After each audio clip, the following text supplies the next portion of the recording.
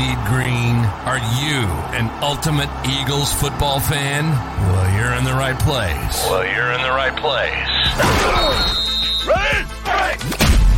This is Birds 365, hosted by the new Mac and Mac, Jody McDonald and John McMullen. Here we go! Who collectively have covered and talked about more than 50-plus years of Eagles football. Kick off your day with Birds 365. You'll get debate. We love to argue. You'll get the real story from inside the locker room. And you'll hear from some of the great football minds from around the region. You're about to become an Eagles insider. Get in the game. Join Jody Mack and Johnny Mack and join the football community that flocks to Birds 365. Birds 365 starts right now. Welcome to the NFL. Let's go! Let's go! Go!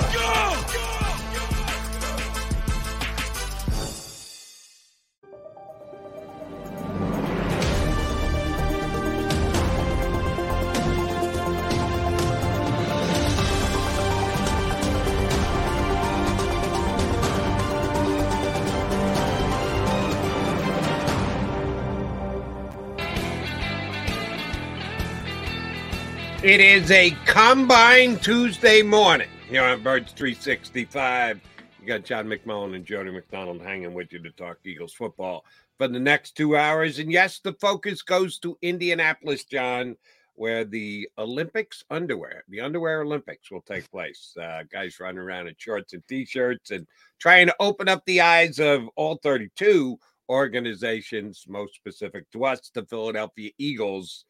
And it's kind of an important day because both Howie Roseman and Nick Sirianni will meet the media. Not all the media, because some of the media, like John McMullen, are still here in town. But a portion of the Eagles beat guys will be in Indianapolis and get a chance to ask questions at Howie Roseman and Nick Sirianni. Before we get specific, just in general, you think anything of really significant, anything surprising is going to come out of either of those two sessions today, or will it just be kind of getting the stuff? Yeah, not in front of the camera. I think they're both well versed enough to keep everything muddied in front of the camera, behind the camera, which is why I'm always disappointed when I'm not out at these types of things. You might get some information.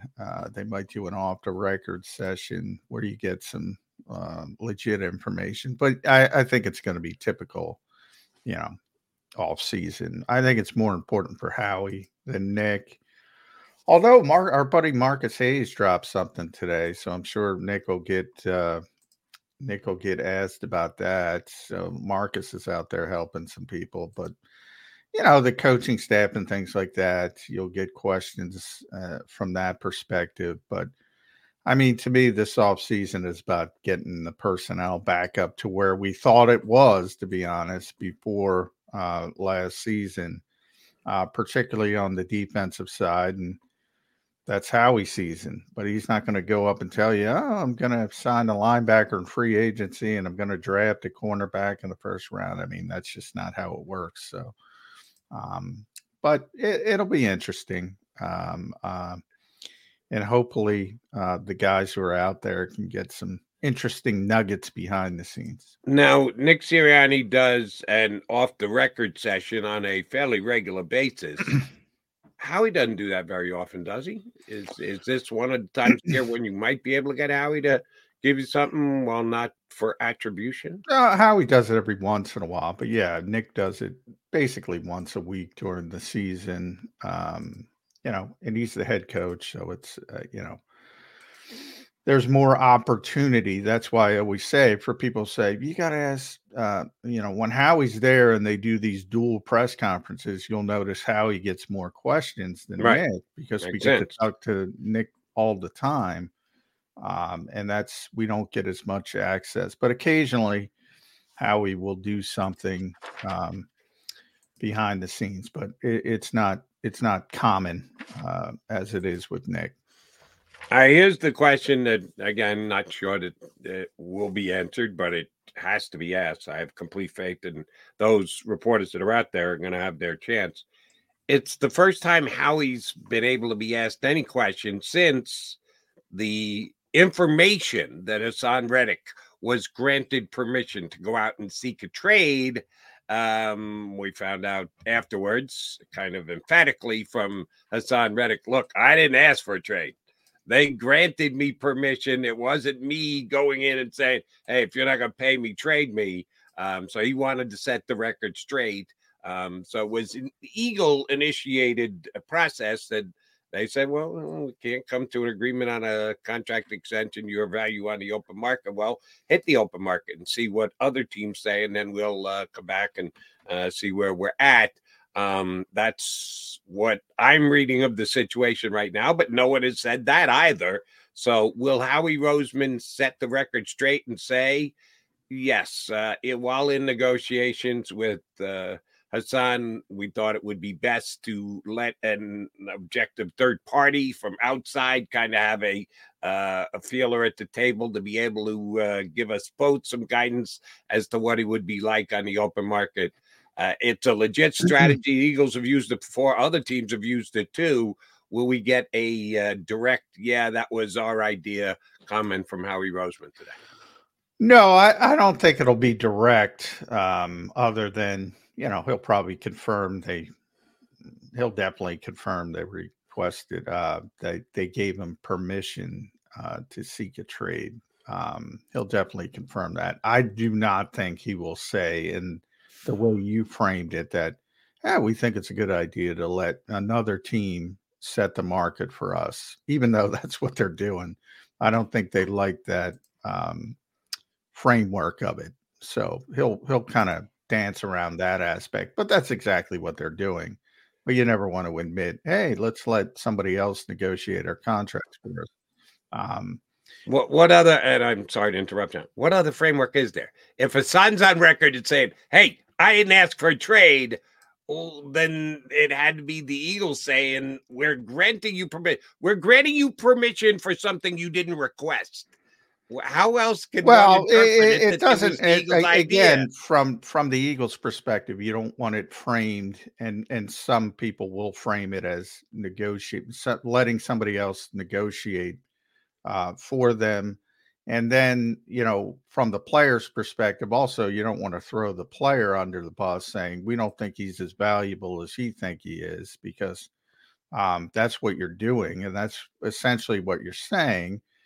And you don't want to go out in public and say, guess what? He wants too much money. And, you're trying to get something done. Or, in the worst case scenario, it's, hey, we want to get rid of him. So you don't want to say that either, because you want to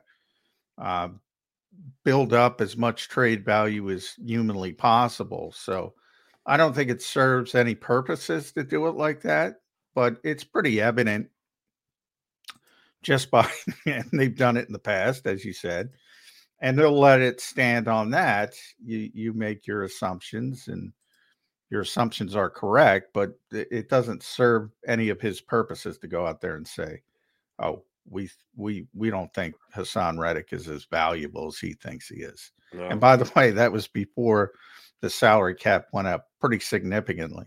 So, and I don't know how many people expected that. I know Over the Cap originally had that expectation, but they kind of scaled back on it. And they walked it back, and then it turned out to be true. And they kind of said, damn, we should have kept it up there.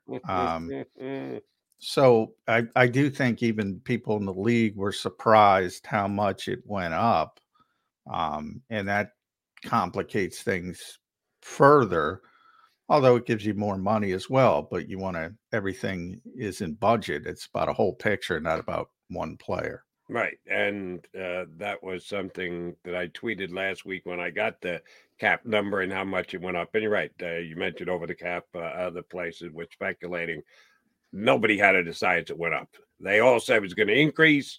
They were in the neighborhood. Most were 4, 5, 6 million short of what they actually set the cap at. And you are 100% right. Does it give the Eagles more flexibility? Sure does. But guess what? Gives 31 other teams more flexibility to do things. So it's kind of a net zero. the ones who benefit from it are guys like, I don't know, Hassan Reddick. I tweeted this as soon as I saw the increase. I said, write it down. Hassan Reddick is going to get average annual value $25 million this year. The top guys on the defensive edge, save Nick Bosa, who reset the market over the top at 30 plus. The other guys are all in that 25, 26 range, 24, 25, 26.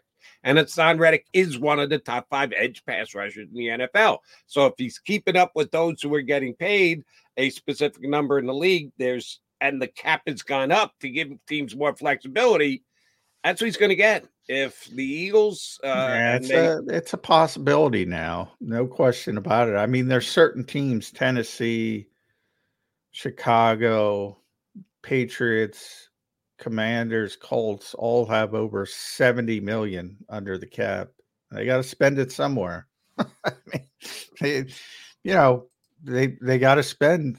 They got to spend it somewhere. And yeah, it's a possibility now. And if it does go that high, then there's a real chance that he's not going to be back. So, I think it complicated things more than cleared them up. It's definitely good for Hassan Reddick's bottom line, though. Mm-hmm. Definitely.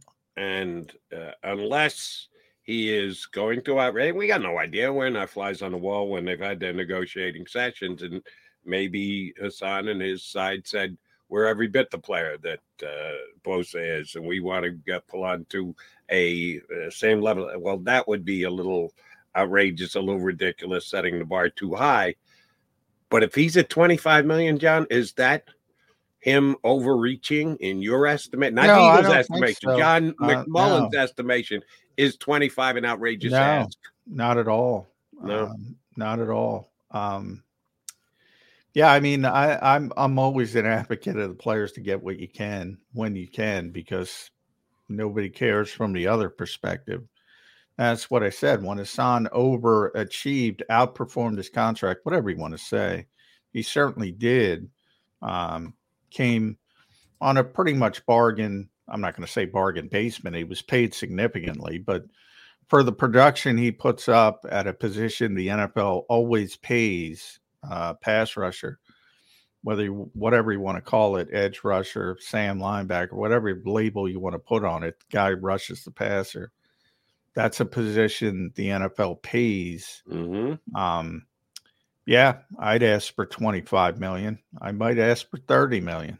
And that's why we are where we are, because that's a problem for both sides.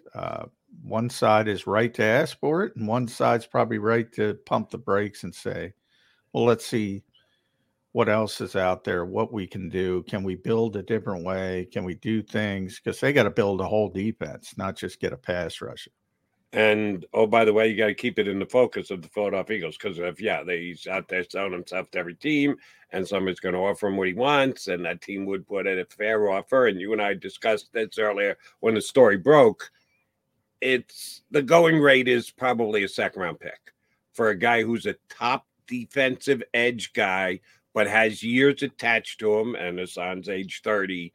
We've had a couple of trades like this within the last 12 to 24 months, and it's basically been a second-round pick. You can hope for or ask for a high second-round pick. Depends on the team you're trading him to, because the draft order is set. You'd like to get a top second-round pick. You might have to settle for a second-round pick. If you get a late second-round pick, you might get a sweetener on the back end, the day 3 pick added to it. That's a going rate. And if Howie's going to just, I have to have a 1, you got to get a 1, you got to give me multiple picks. Well, that means I don't want to really trade Hassan Reddick. Then you have an issue. Because if Hassan goes out and finds a team that is willing to go 25 plus per year, and by the way, they make by industry standards, as judged by Jordan McDonald and John McMullen, who are we? But I have 100% confidence saying that's the going rate, is a second round draft pick. If the Eagles turn that down, if they're offered that and they turn that down, now you got yourself an unhappy player. And Hassan's been a good dude, and I think that he has been a leader on this football team. How bad could it get if Hassan Reddick is forced to come back and play under the last year of his contract here in Philadelphia? I think he's a pro. I think he did it last year. But it wouldn't be great.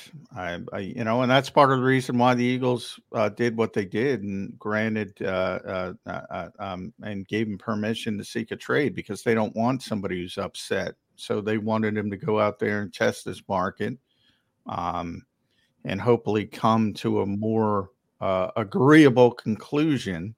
And that's still a possibility. We'll see how it shakes out, but I think it complicates it because of the spike in the salary cap, and we'll see if that's the case. But, I think the Eagles were hopeful of keeping it around 20, and I don't know if that's possible now. So, if the ball's in their court and it becomes too expensive, I think it becomes even more interesting because, again, the combine is going on, and they got a bunch of different avenues, whether it's the draft, free agency, trades. Howie's very aggressive, but they got to build this defense back up. I mean, they got to build this whole defense back up, essentially. They got some good players up front still, even though they underachieved. But everywhere else, you got some serious decisions to make in the back 70. You got serious questions to make at cornerback, linebacker, safety. The whole thing. It's, you got to strip it down and build it back up to a certain degree. And they got a bunch of different avenues, and they've got to fit it all together. So it isn't just about one player. And one player I will ask our first guest, Les Bowen's going to join us coming up in a couple of minutes.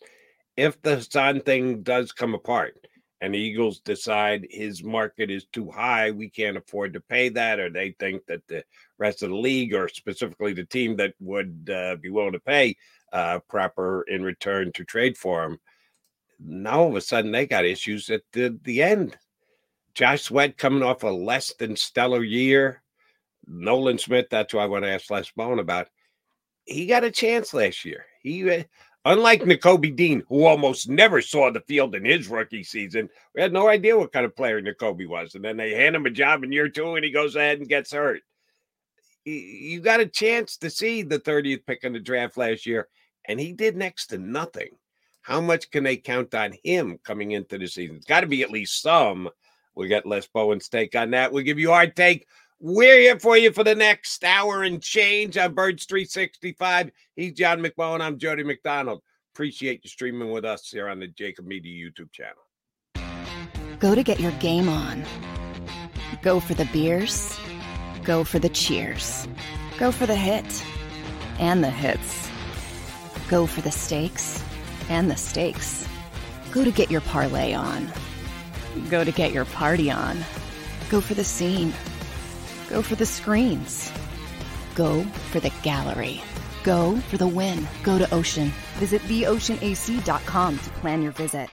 At Pond Lehocky, we've recovered billions of dollars for our clients, and we're confident we can do the same for you.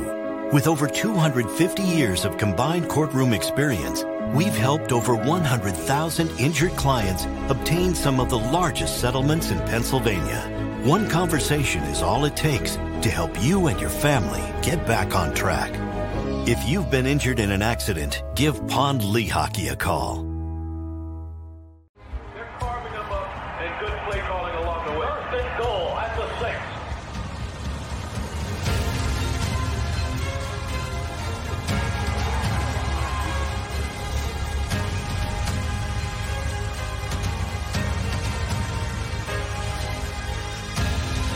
On the field of life, First Trust Bank is there for you.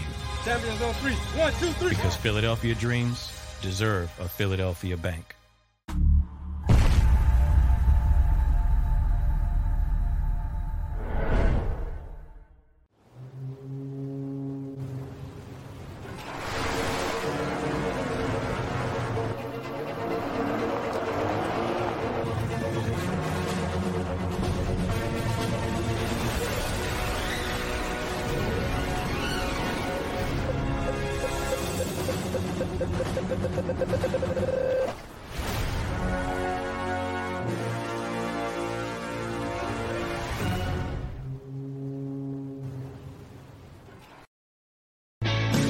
Hi everybody, my name's Jason Lombardi. I'm an inspector at DryTech. At DryTech we offer 3 major services, the first one being basement waterproofing. The second service we offer is foundation and structural repairs. And then the third service that we offer is mold remediation. If you feel you are having a waterproofing issue, give DryTech a call or check us out online.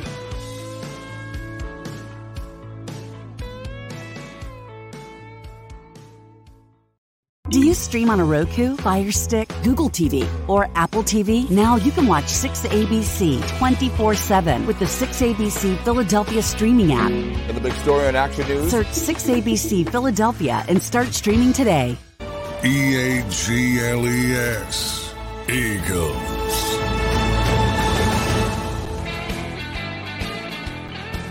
Combine Tuesday here on Birds 365. Mac and our buddy Les Bowen.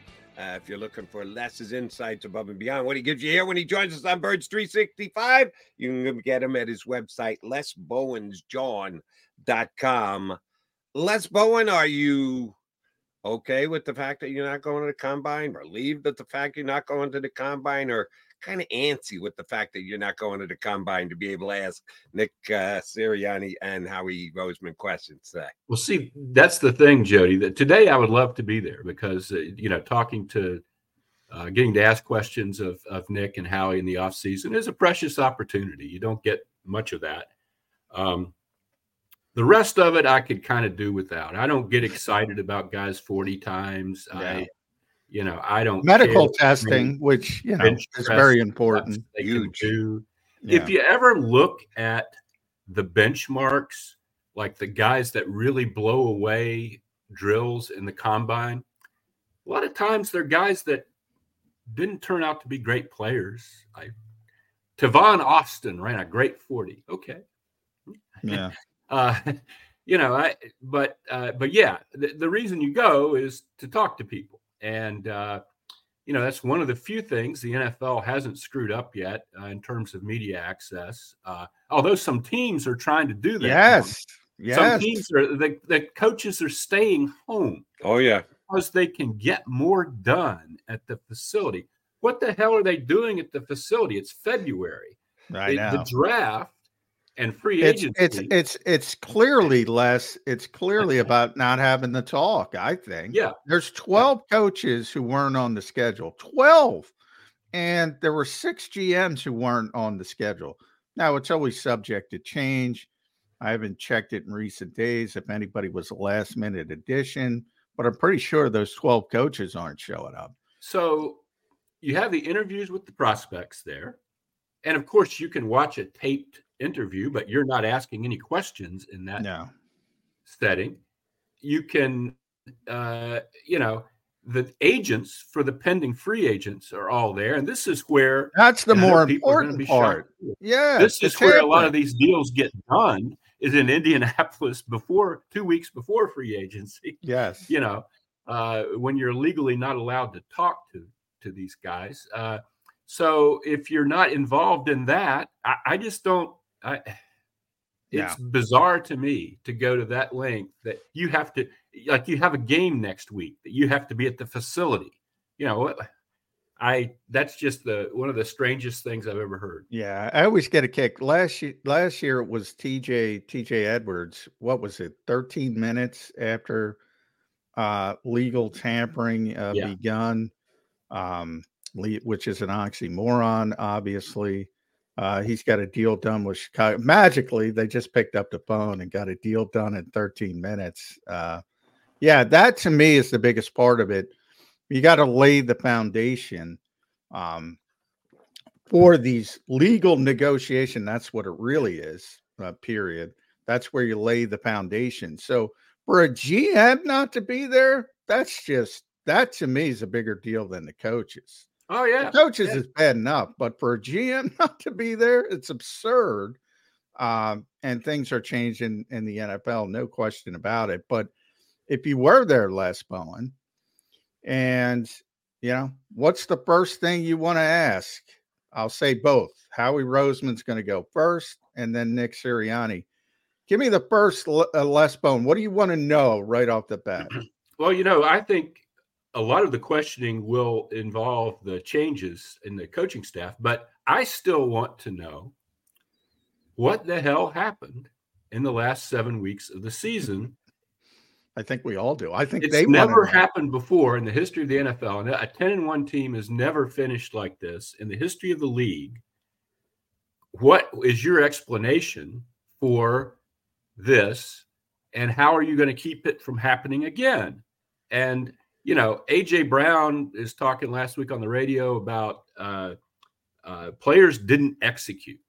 Well, that's an Andy Reid answer. I mean, what does that mean? Why didn't they execute? Did they just suddenly stop executing at a certain point in this season for reasons unknown to all of us? I mean, I still want to know what happened to this team, because I think until you get past that, it's really hard to project whether they're going to be a terrible team or a good team next season.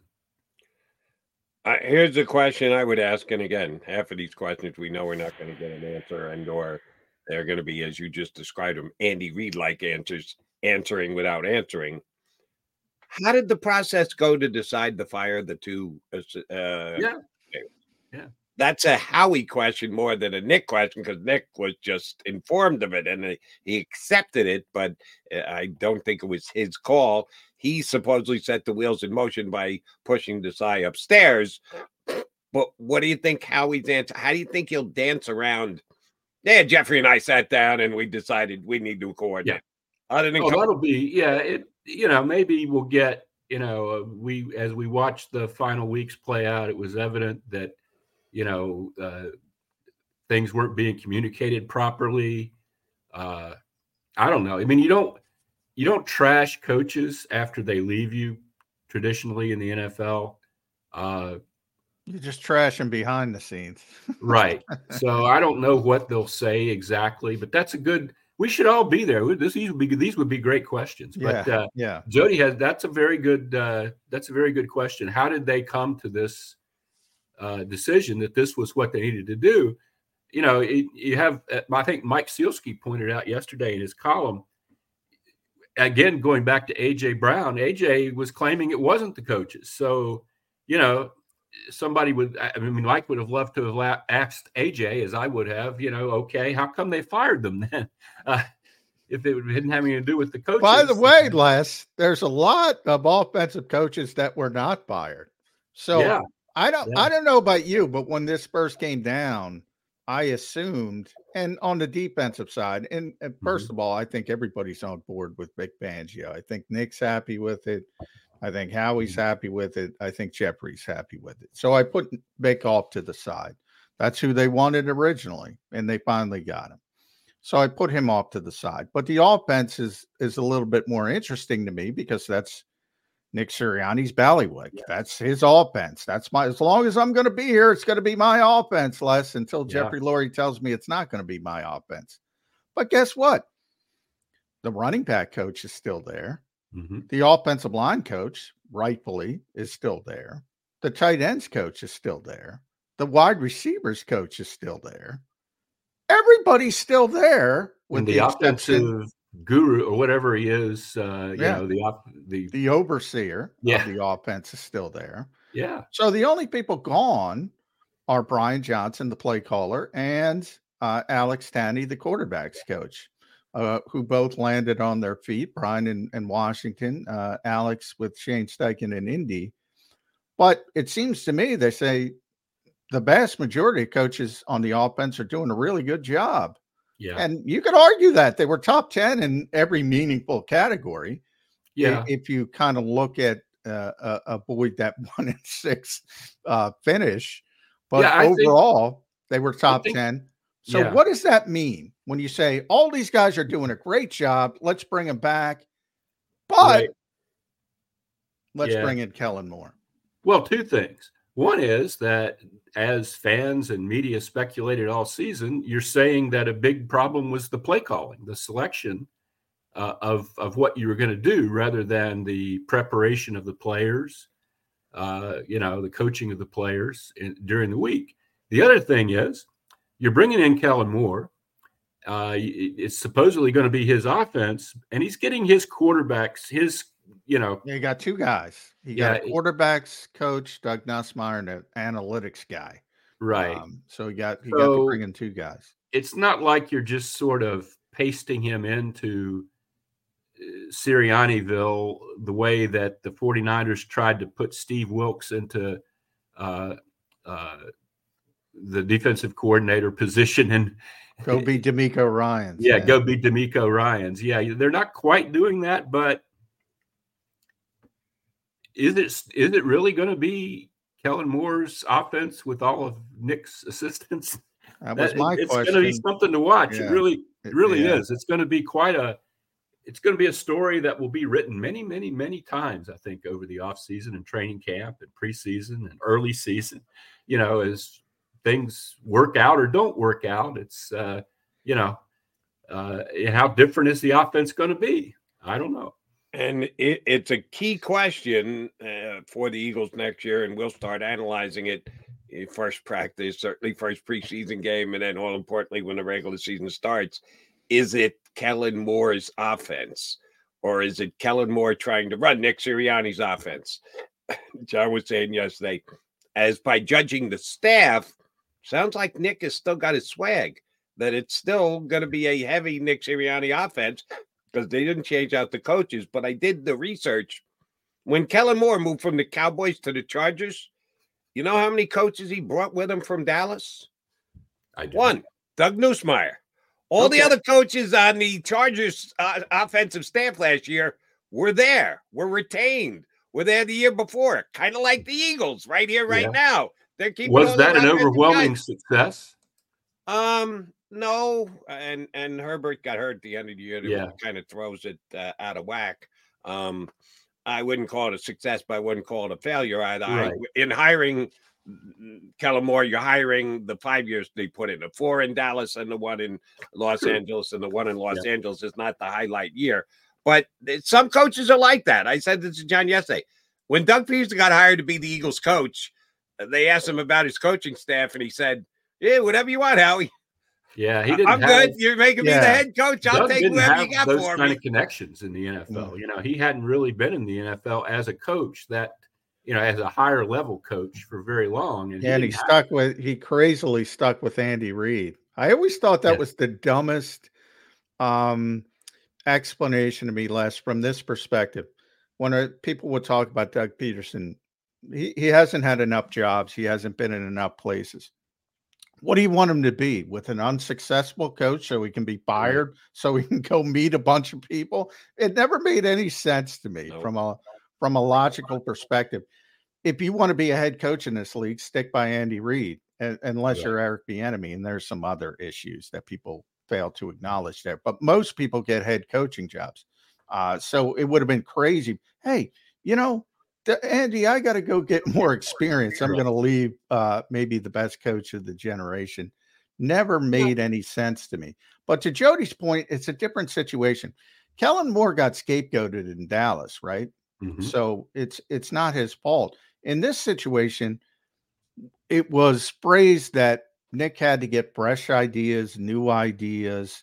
You saw it on the defensive side with Vic Fangio, who, Vic was allowed essentially to bring in a bunch of different guys.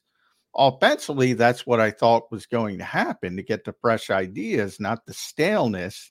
Yeah. That, let's be honest, well, whatever you want to put on, some of those guys have to do with the staleness.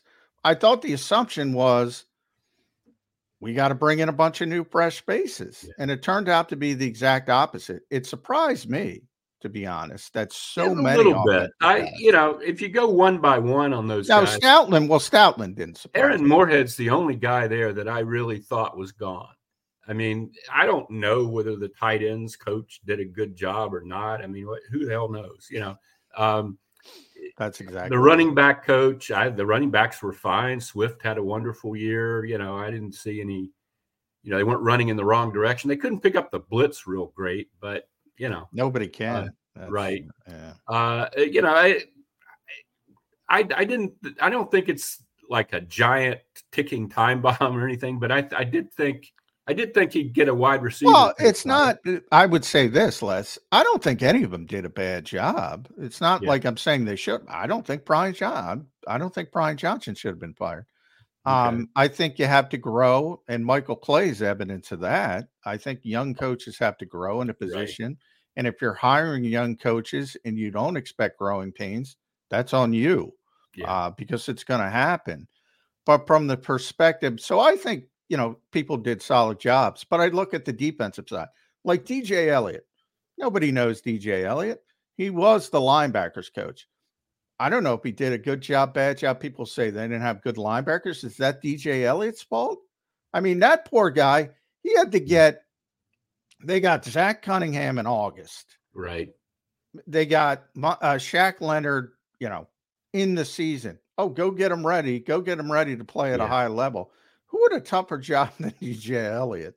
And you had other guys like Morrow in and out with injury. And it was chaos. And, the thing you had with the defense was, as one of the analysts said, it looked like they were playing 3 different schemes at the different levels of the defense. True. That's true.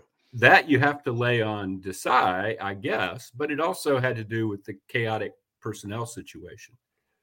So I don't know, but it's there's a lot.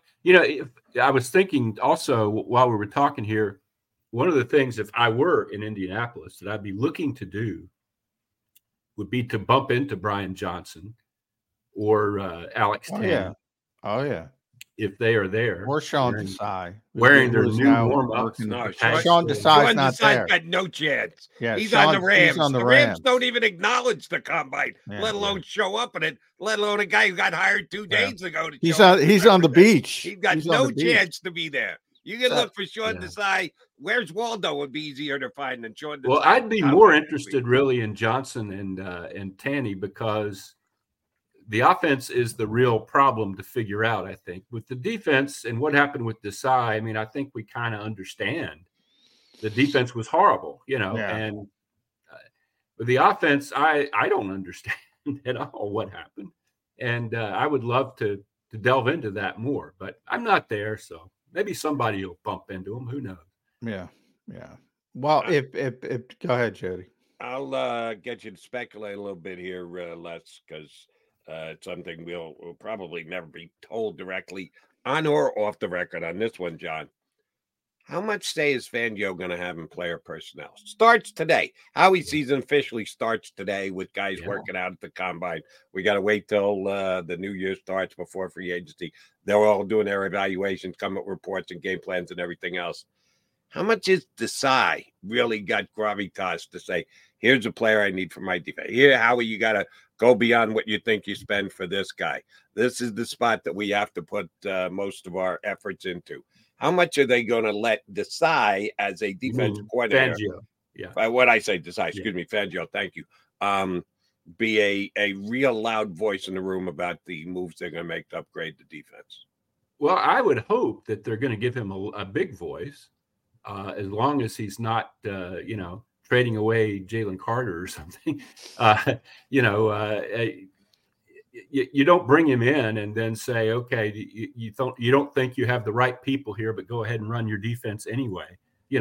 I would think he'd have a lot to say. And but that's one of the things that, we haven't laid eyes on Vic Fangio as an Eagle yet, or talked to him or anything like that. So, we don't really know. I guess that's one of the things Howie will be asked today. Yeah.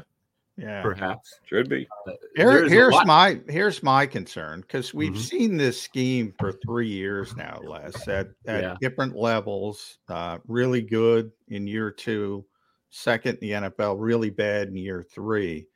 But the same scheme in essence, different guys running it. Right.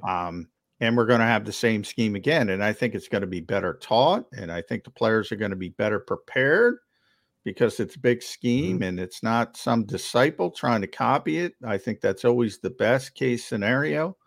But I got problems with this scheme. Yeah. And a lot of people look at free agents, understandably so, and they look at the draft and they say, I want this guy and I want that guy. We just had Jalen Ramsey, pretty good cornerback. You should hear Nick Sirianni rave about Jalen Ramsey. Talking about Xavier Howard, Miami Dolphins, two of the best press corners in the NFL over the past number of years. They didn't like it. Jalen's out there taking shots. I'll never forgive that guy for how he used us. Yeah. I saw somebody say Kyle Duggar is a free agent who's sort of that modern hybrid linebacker safety. They don't use that. They want coverage safeties. So if you're looking at L'Jarius Sneed, what good is a press corner? If you're going to play quarters and cover 2 and cover 6, what good does that do you? Why actually Rasul Douglas is the kind of guy that yes. Why are you spending $20 million on a press corner? Yeah. So I think people buyer beware on some of these big names. That's a really good point. But it's free agency is going to be fascinating because I was talking to Zach Berman last week, and he was anticipating that all of the top edge rushers would be franchised. Yeah. Turns out none of them apparently are going to be franchised from what I'm reading. I don't know yet. You could try. I read that, the Carolina is not expected to franchise Brian Burns, and Jacksonville is not expected to franchise Josh Allen, and the Jets are not expected to franchise Bryce Huff.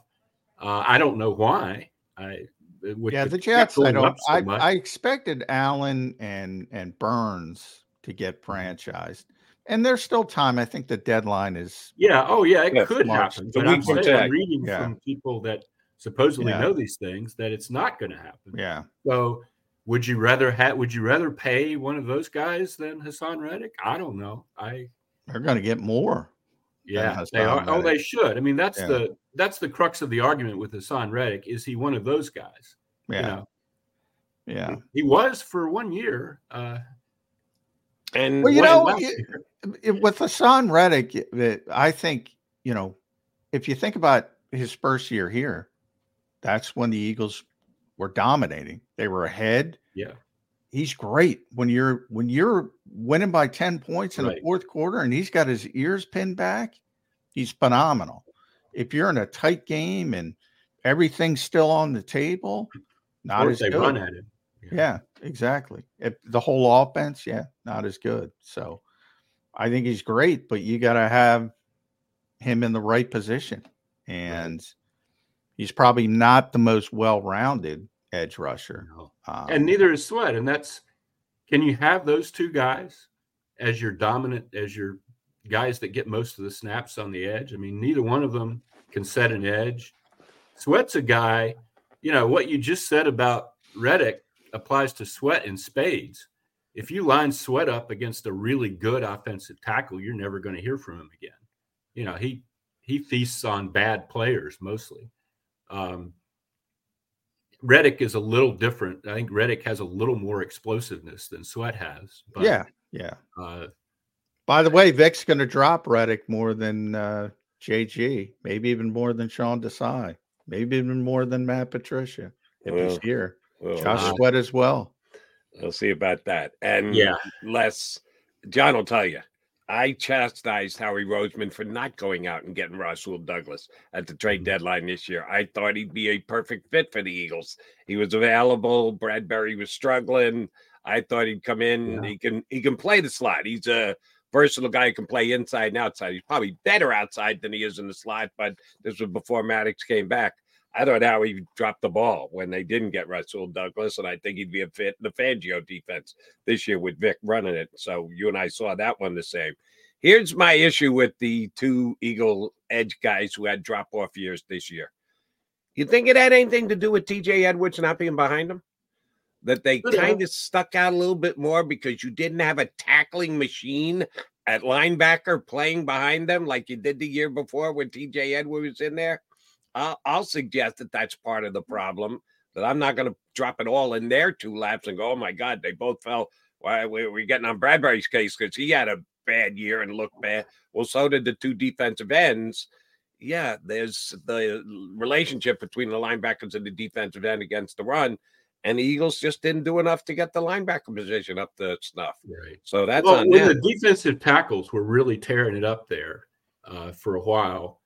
I thought the edge rushers looked fine. They were getting sacks. Once Hassan Reddick got the cast off his hand and all that, I thought everything was just Jim Dandy with the defensive line for a very limited time.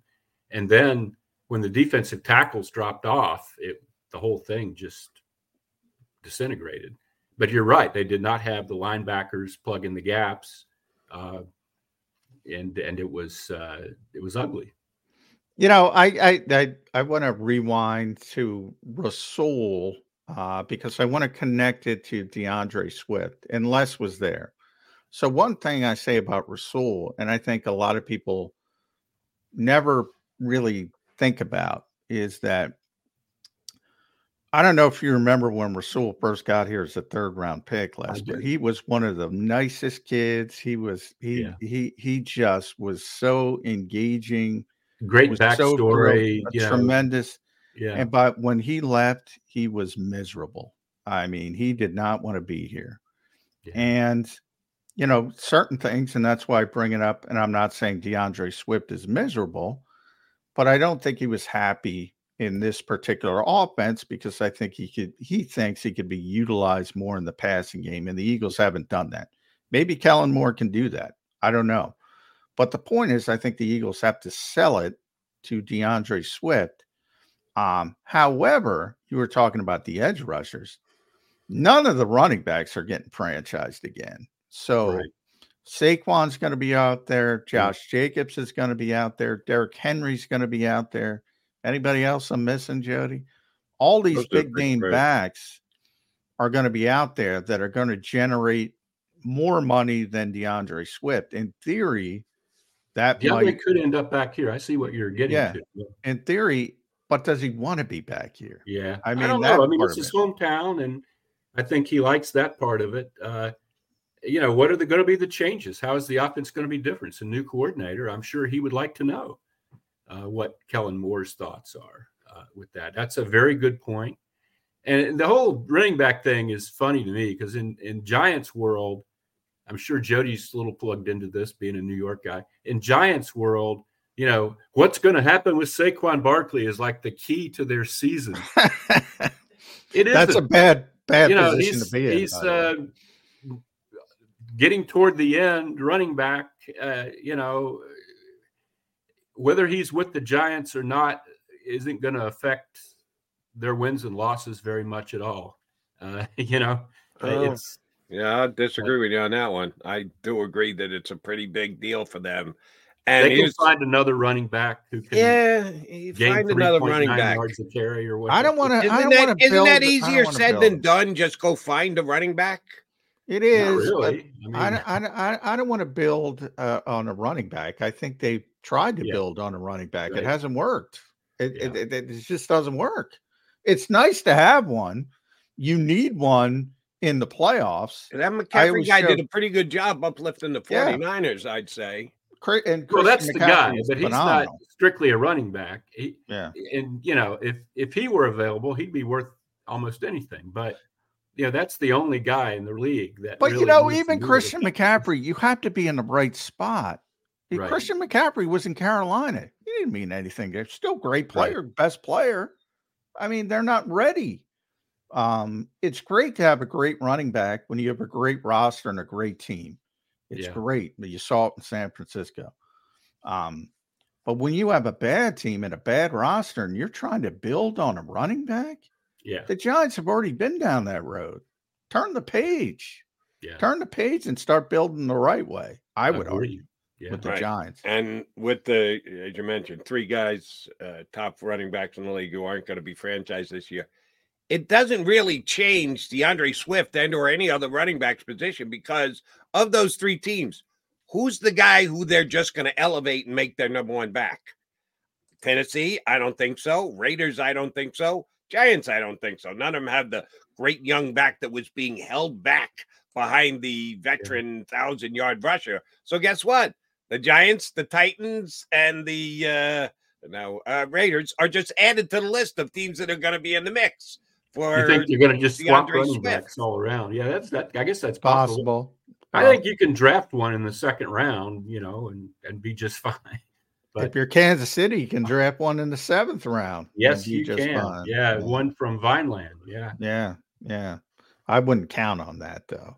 Yeah. But yeah, I expect the Eagles' leading rusher to be TBD, Les Bowen, to be determined. And I think the most likely scenario is it's going to be a draft pick and probably a day 2, maybe that 3rd round pick, that 3rd round compensatory pick.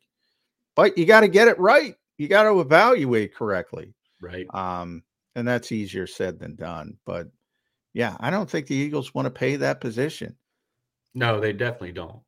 Yeah. And I'm kind of with them on that, Fresh ideas, though. Does that change? Does that include Howie Roseman? Did they come off last season, Les, and say, all right, we got to pay a little bit more attention. DeAndre played well, so I don't think it's about running back, but certainly linebacker. Linebacker and safety. Yeah. I think the league has changed. A lot of their ideas are the same, Joe Banner, Andy Reid ideas from 15 years ago about what defenses, what you prioritize in a defense. Problem is offenses have changed so much, and the middle of the field is so much of a bigger deal now than it was 15 years ago. I think Andy has certainly made that change in Kansas City, but yeah, I don't think Howie has. I think they do need to. I've been very critical of the way they handle linebacker. I don't think you need to draft a linebacker in the 1st round, although drafting 22nd, it wouldn't,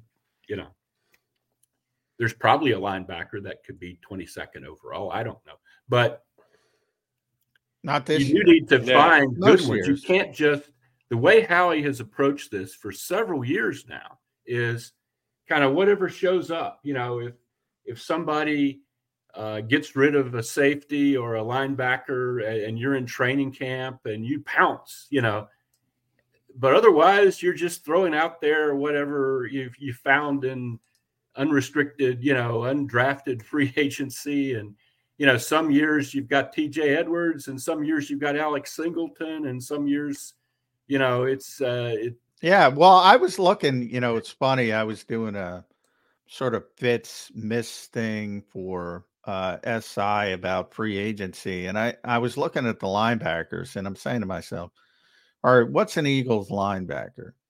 And I saw Tyrell Dotson from Buffalo, who played because Matt Milano got hurt. And he played really well. But he's undersized, he's fast, he's quick. He'll probably get a 1-year, 2-year deal. Very cost effective. I said, that's an Eagles linebacker right there. Yeah. Could be. Yeah. And I don't know if they go above that. And I go back and now, supposedly they were in on Drew Tranquil last year and he ended up winning Super Bowl with Kansas City. He could have helped, but I don't think he's a dominant player. No. A lot of people look at Josie Jewell because he worked with Vic Fangio in Denver. A lot of people look at the kid in Tennessee, Al Shire, because he worked with the new linebackers coach. But I think he'll be too expensive. They got to do something, though. They also need to address it again in the draft. The last real draft pick they used there was Davion Taylor. He's gone. Davion. So, that's part of the problem is, that was their 3rd round. Nakobe, so right. Other than Nakobe. They have to get, they have to get it right. They have to, Nakobe has to be, I think we talked about this previously, but when Howie gave his one postseason press conference before this, I was a little bit surprised at the way he came down to, Nakobe Dean waving the Nakobe Dean flag. Oh, yeah. Clearly they expect, they're going to have a leadership turnover on defense with the most prominent leaders either not being back next year or taking maybe in Brandon Graham's case, a ceremonial role almost. They're pinning a lot on Nakobe Dean. And I know he's been hurt, but when he hasn't been hurt, I haven't seen much. Yeah, not a big sample size. He hasn't been bad, but he hasn't been good. No. Just kind of. There's a lot pending there, that's for sure. And can he be healthy? Which has been my question. If you've seen the guy, he wouldn't be a real big safety, I don't think. And if you don't think it was planned when Howie Roseman had his only speaking engagement since the season ended, that he specifically dropped Nakobe's name. He almost pulled a Sirianni. John and I have fun with this. Just every once in a while, Sirianni will go to a player. Won't necessarily be asked about a player. He'll be asked about something else. And he'll weave the conversation over to sing the praises of a player.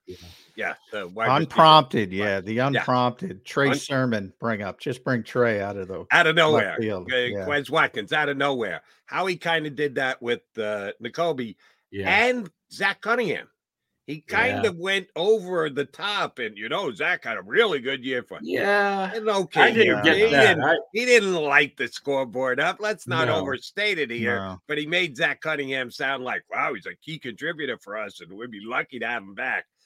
So he's setting the table for don't get your expectations up too high about me being overly. That's why I said Tyrell Dotson, baby. 1 year, $5 million. Go get him.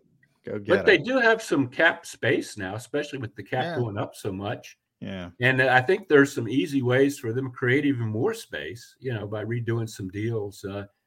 It's not a matter of not having money. If they don't spend the money, it'll be because they don't like what's out there at the price. I don't think it's big. They always spend money. In terms of actual cash spent, they're always at the top of the league.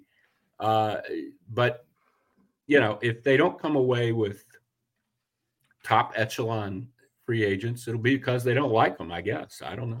All right, let me ask each of you guys this question because you've got a good grasp on it as Eagle Beat guys. Trying to judge how much the powers that be, that would be Howie Roseman, Jeffrey Lurie, judge the criticism they may be getting from both the media and Eagle Nation fans and guys who cover the team. This is one that could come back to bite him in the butt because I think Jeremiah Trotter is going to be available in the second round.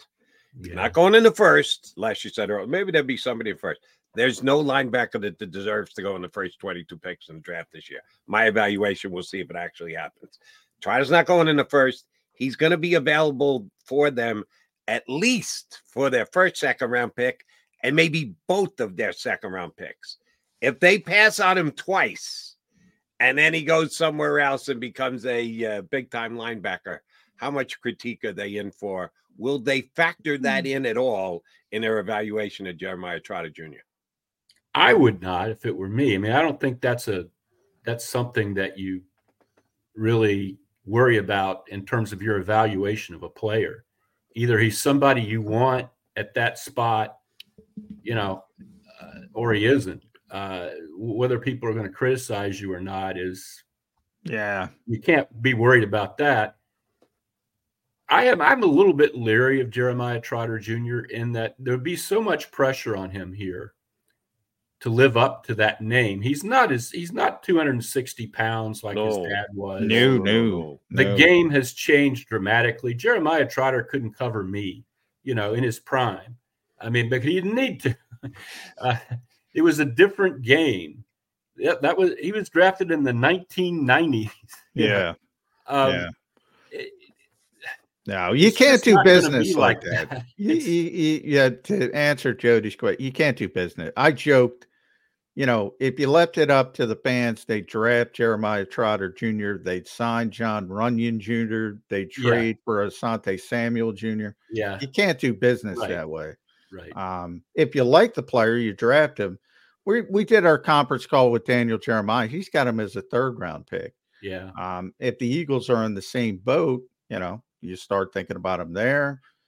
Maybe they like him. Maybe they don't like him. Maybe they like another linebacker better. But, you got to stick true to your evaluation and not get all warm in the cockles of your heart because the name says Trotter.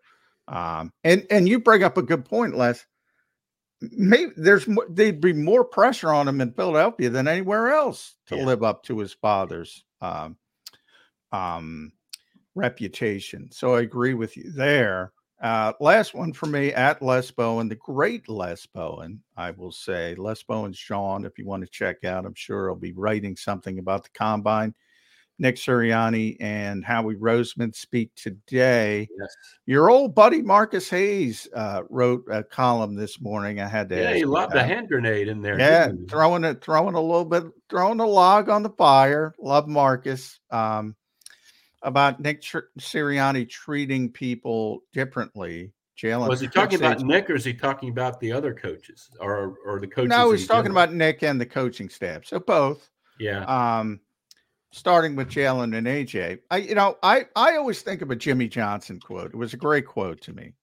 And Jimmy said basically to his players, I'll treat you all fairly, but I'm not treating you all the same. Saying, look, Emmitt Smith is Emmitt Smith. Right. He's got, doesn't everybody do that?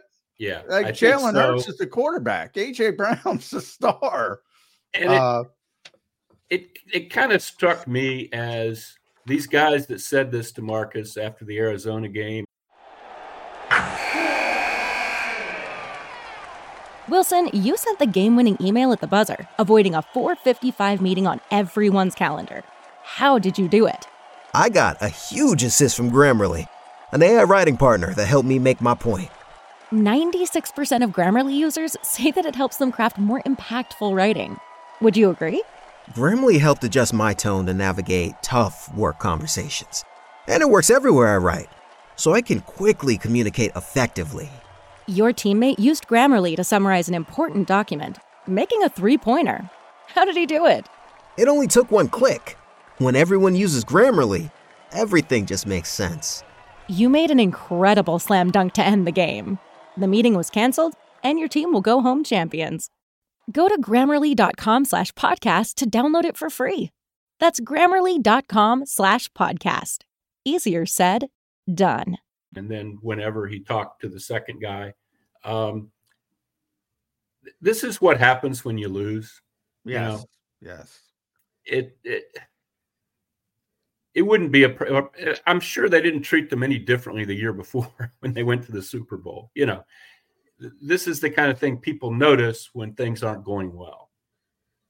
Could they have handled some guys better? I don't know. I mean, you have this, and it kind of runs head on into what A.J. Brown said about, I was just mad that guys weren't doing their jobs.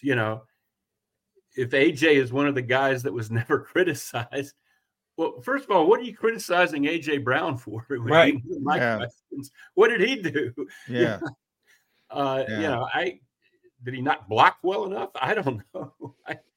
It just seems like the kind of stuff that comes out when teams go bad. And that's one of the things they have to address. I'm not minimizing it in the sense that they have to get this thing back together and get these guys back together, pulling on the same oar. And I was surprised to see that. I sometimes have a naive view of professional sports. I think maybe I would hope that I would be smarter than to run around, saying things like that about, when it's just, there's that wasn't. Yeah, I mean, no offense, but if you're a backup wide receiver and you're worried about the way A.J. Brown is getting treated, I mean,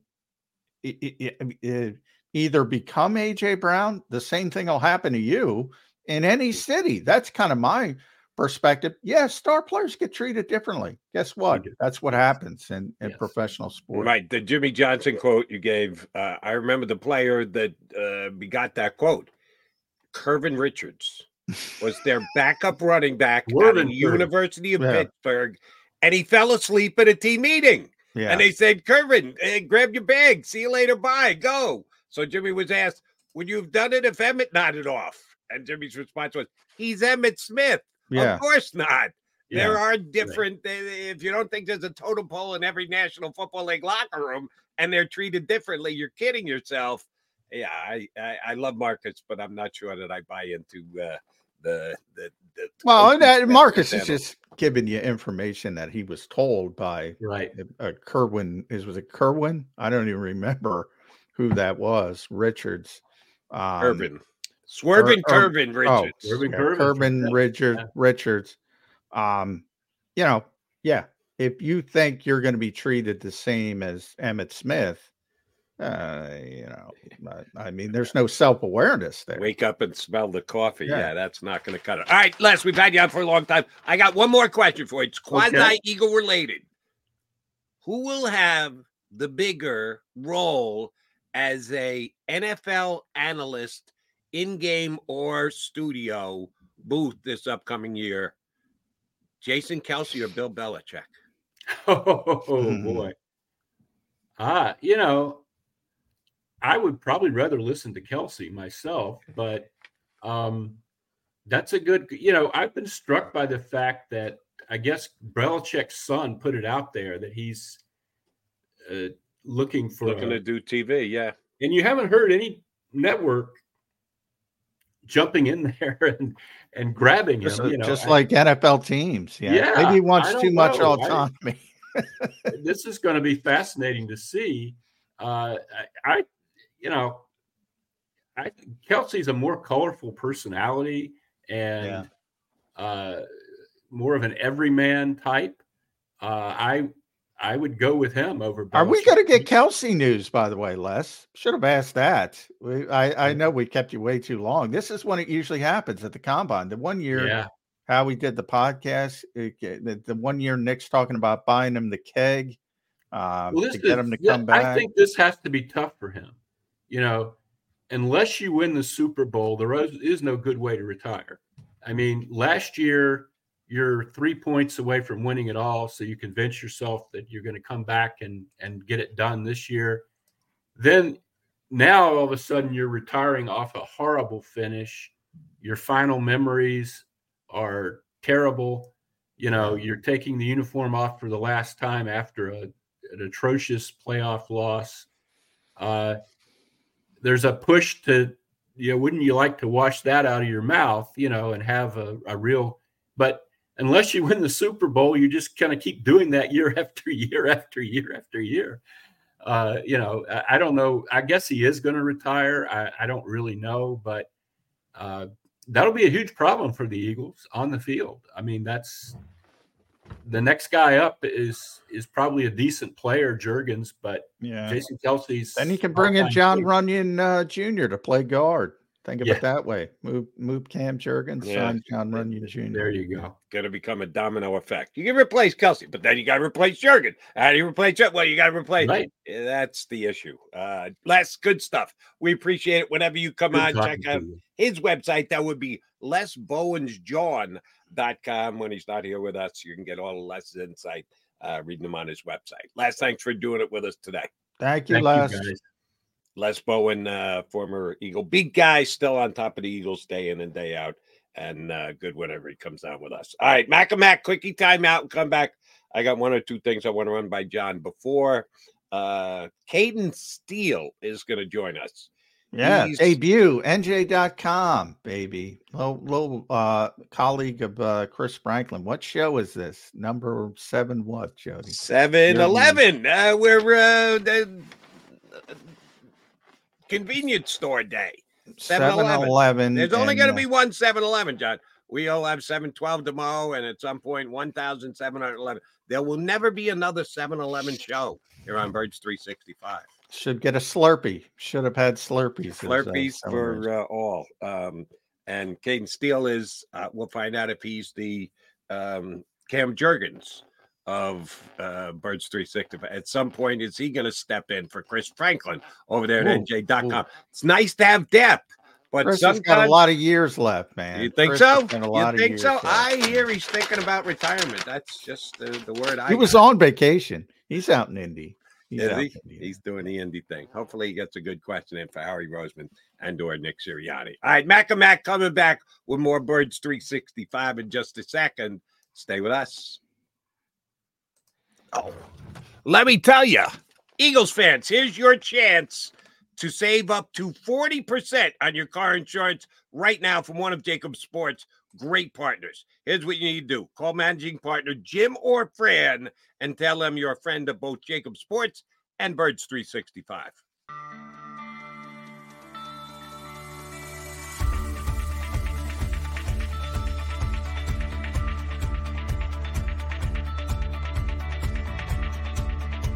Hi, I'm Jim Muehlbronner, Managing Partner at Del Val Insurance Group. Give us a call. We're a local, knowledgeable agency, not an 800 number. Go Birds!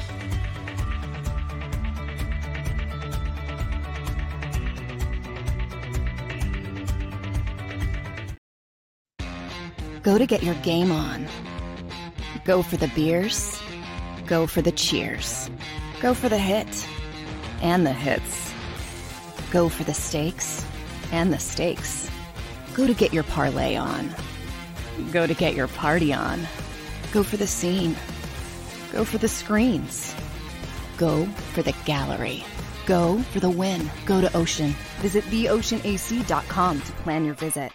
At Pond Lehocky, we've recovered billions of dollars for our clients, and we're confident we can do the same for you.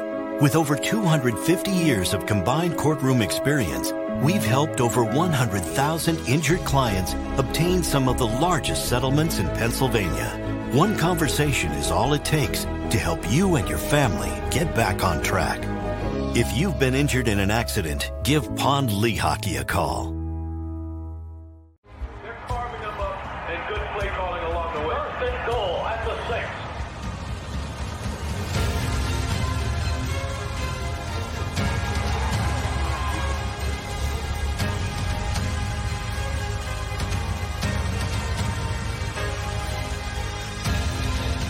Field of life, First Trust Bank is there for you. Champions on three. 1, 2, 3. Because Philadelphia dreams deserve a Philadelphia bank.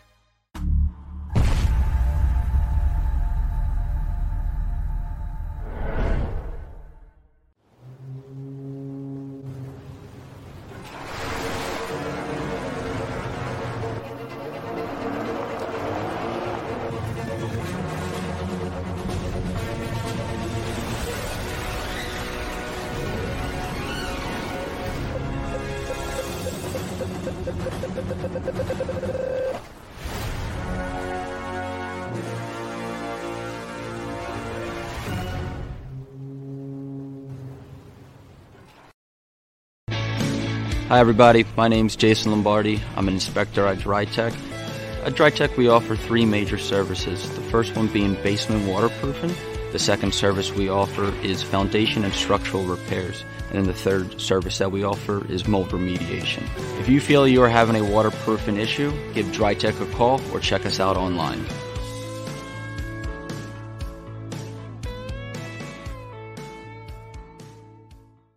Do you stream on a Roku, Fire Stick, Google TV, or Apple TV? Now you can watch 6ABC 24/7 with the 6ABC Philadelphia streaming app. For the big story on Action News, search 6ABC Philadelphia and start streaming today. EAGLES, Eagles.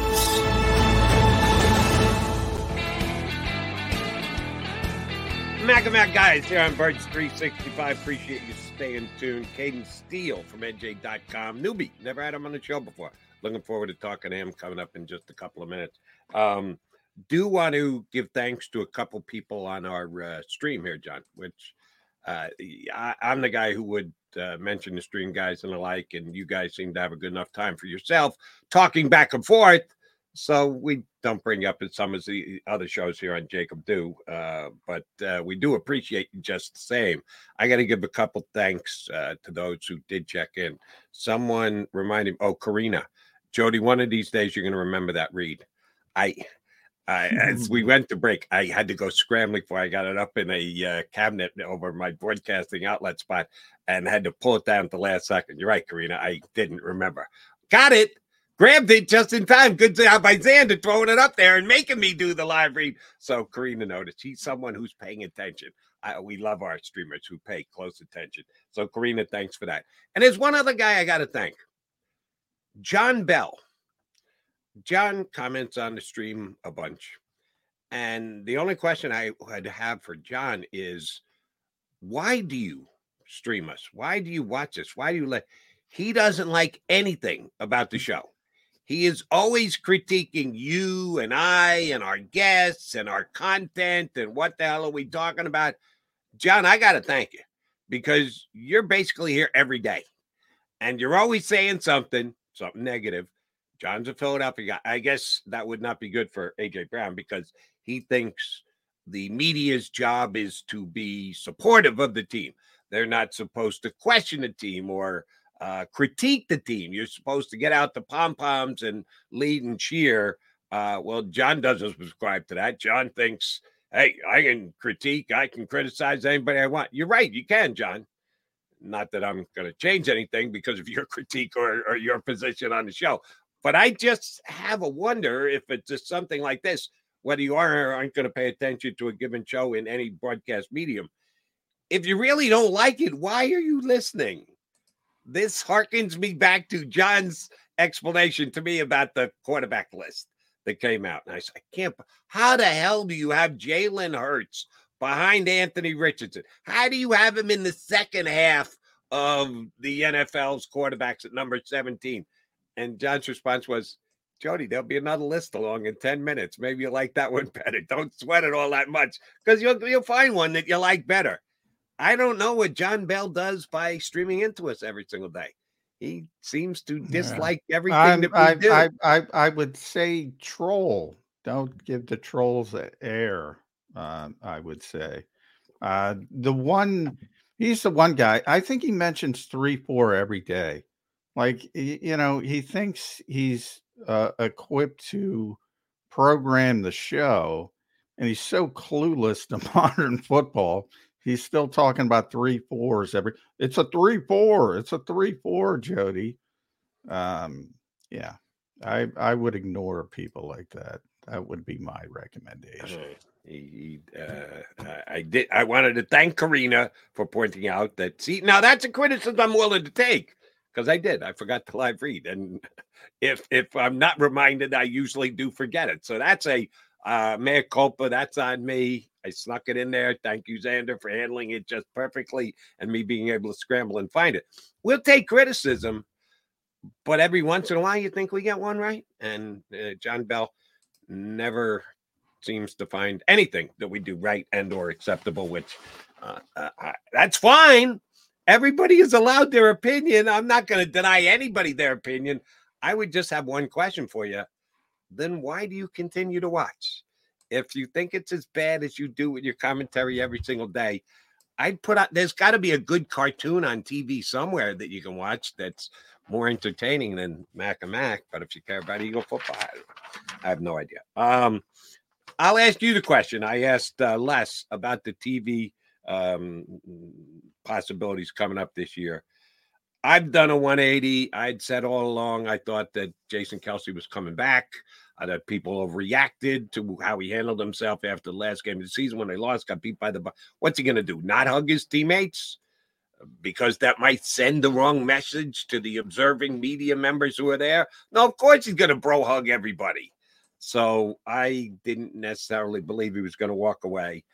When Jordan Mailata continued to beat the drum of, hey, he's not coming back, that started to worry me. And then when he did the Chris Long podcast of the Eagles never said we once, that really concerned me and kind of probably pushed me over the edge. It's a yay, nay thing. Is he coming back or is he not coming back? And I went from yay to nay. He has already talked to major broadcast outlets about a potential media gig last year. But Belichick's Belichick. As great as Jason Kelce is, and we have him on a pedestal here in Philadelphia that nationally just doesn't have because he played for the Eagles. You think Belichick's going to get a major TV gig? His personality doesn't seem like it, but we've had, you remember, we had Gary Myers, man. Yeah, I always hear that about Bill. I've heard it from more than Gary. He's got a really good personality. He just doesn't show it as a coach because he didn't want to show it as a coach. Now, that would have to change on a television broadcast. I don't know if he can do that, if he can turn on a dime, but he would have to show a different side of himself. The problem is when you talk about Kelce, and obviously Kelce's, we already know his reputation, his personality. He's just a very engaging guy. He's got his own podcast. He does a tremendous job with it. Tom Brady's coming along too.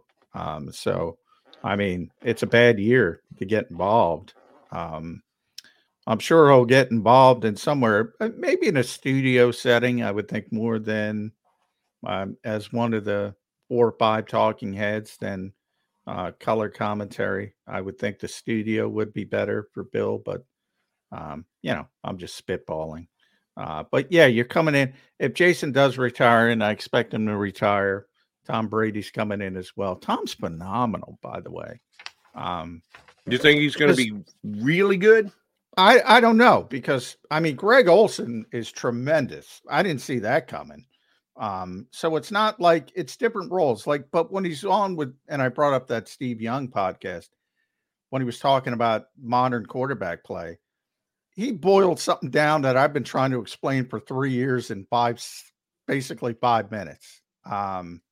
Unbelievable, as far as, because he might be the best to ever do it. So he can explain it better than anybody else. Is that going to translate? It's a little bit different, but I know he's got something to offer. He's going to be better than Greg Olsen. I don't know. People thought Tony Romo was great right up until they thought he stunk. So, you mentioned a troll on our streams. There's haters all over the place. Oh, it all depends. And people will hate, Cowboys fans will hate Jason Kelce, as engaging in personality as he is, just the way it is. I was a Phil Simms guy. I thought that Simms was well above average as a football color commentator, and he was Nance's sidekick for the number 1 job on CBS. And he just got, I firmly believe, I asked you the question before about the Eagles and making decisions because of what the fan base says or what the media says. Do you have to tone just a deaf ear to it, or do you actually let it factor into your thinking? I firmly believe that CBS did that with Phil Simms. There was such a hue and cry from the fans, social media, that Phil Simms wasn't good, terrible, got off. And I thought Phil was fine. I thought he was very good. But they ran his ass off the number 1 team in broadcast to put Tony Romo in there. I thought it was just flat out wrong. So I think in broadcasting, there is a little bit more taken into consideration, because you're appealing directly to someone to say, hey, watch our broadcast because it's that good. But as I've learned from my partner, John McMullen, the NFL broadcasts are idiot-proof. People are going to watch anyway. Doesn't matter who the hell you put up there. They're going to turn it in record numbers. So I'm not sure why they overreact to the way fans look at things. All right, D's McMullen. I'm McDonald, Mac and MacBirds 365. We got a newbie joining the show. We've never had the pleasure of having Cayden Steele from NJ.com join us before. Looking forward to talking to him next here on Birds 365. Go to get your game on. Go for the beers. Go for the cheers. Go for the hit and the hits. Go for the stakes and the stakes. Go to get your parlay on. Go to get your party on. Go for the scene. Go for the screens. Go for the gallery. Go for the win. Go to Ocean. Visit theoceanac.com to plan your visit. At Pond Lehocky, we've recovered billions of dollars for our clients, and we're confident we can do the same for you. With over 250 years of combined courtroom experience, we've helped over 100,000 injured clients obtain some of the largest settlements in Pennsylvania. One conversation is all it takes to help you and your family get back on track. If you've been injured in an accident, give Pond Lehocky a call. They're carving them up, and good play calling along the way. First and goal at the 6.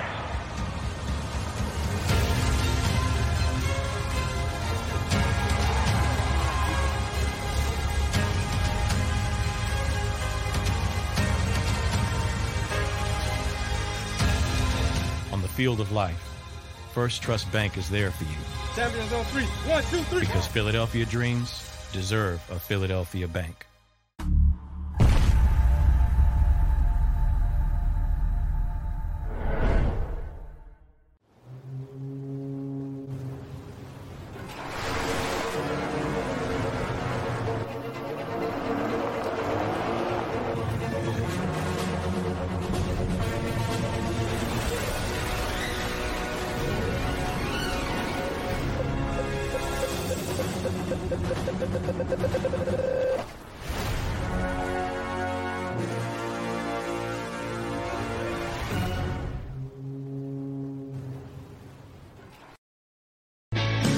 Hi, everybody. My name's Jason Lombardi. I'm an inspector at DryTech. At DryTech, we offer 3 major services. The first one being basement waterproofing. The second service we offer is foundation and structural repairs. And then the third service that we offer is mold remediation. If you feel you are having a waterproofing issue, give DryTech a call or check us out online.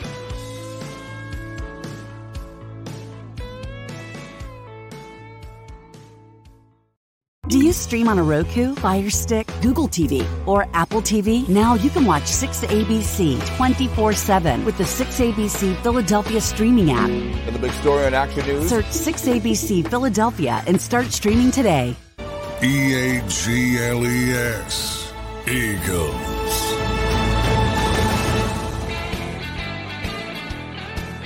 John McMullen, Jody McDonald here with you on Birds 365 for the first time ever on Birds 365. What were we thinking, not having them on the first 710 shows we did? Cayden Steele from NJ.com going to jump in and talk some birds with us for the next 25, 30 minutes. Cayden, how are you, buddy? How's your off season going? Going well. Glad to be here with you guys. Always a big fan of the show. So to be here, on the 711 show, is an honor. So 711, yeah, we're gonna get you a Slurpee, Cayden. Sorry. I said I saw some stuff Cayden was doing over at NJ.com. Everybody should check it out. I said, well, we got to get Cayden on. So here it is. I guess we'll start with your latest, and that's rebuilding the secondary, because I was talking about that. And obviously, I think, people talk about Vic Fangio. We're going to talk about Vic because he did a nice piece on him as well. But, I mean, we've seen this scheme for 3 years, different people running it. But I think we got a firm grasp of the style of defense he wants to play. And you mentioned 3 different ways you can rebuild the secondary. I do think you got to be very wary. I think Eagles fans are excited about go get L'Jarius Sneed. Do you really want a press corner in this scheme? You just saw Jalen Ramsey complaining about how he was used in Miami along with Xavier Howard. What's your philosophy when you look at the 3 ways to build this secondary? Yeah, I think the top way that they should build the secondary. And I think it's funny that they haven't drafted a cornerback in the second round since 2017. And look, they've gotten Darius Slay in a trade in 2020, and that worked. But before Darius Slay, since Lito Shepherd, they didn't have a number 1 corner for a long time. And you got Bradbury. We don't know what's going to happen with him. And Slay, is getting up there in age. In my perspective, I think that, the top way that they could do it, they have 3 picks in the top, 63, top picks where it's a really good corner class and it's a really solid safety class. And I think that would be, the first way I would rebuild the secondary. I wouldn't go spend money on a L'Jarius Sneed, like you mentioned, John, or any of the other corners after him. Honestly, after L'Jarius Sneed, there's not much out there, in this corner market. It's not very strong. So I think, going through the draft would be my number 1 option, using that 22nd pick on whether that's Kool-Aid McKinstry or Cooper DeJean or any of those corners, Quinion Mitchell, who falls. And then the second round, there's going to be opportunities, to get a really good, slot corner potentially. Mikey Sandstrell from Michigan. We don't know what's going to happen with Avonte Maddox. People talk about Isaiah Rodgers, but he doesn't really play slot. He's mainly played on the outside, and we don't know whether his suspension is going to get lifted or not. So nickel's in need. Safety is going to be in need, and there's going to be safeties there in that second round. So I think you give Vic Fangio an opportunity to pick his guys in the draft, and you hope that Vic, part of the reason that he was hired, you think, is because there will be some stability there. Like, have him here for 5, 6, 7 years. He's back home, closer to home.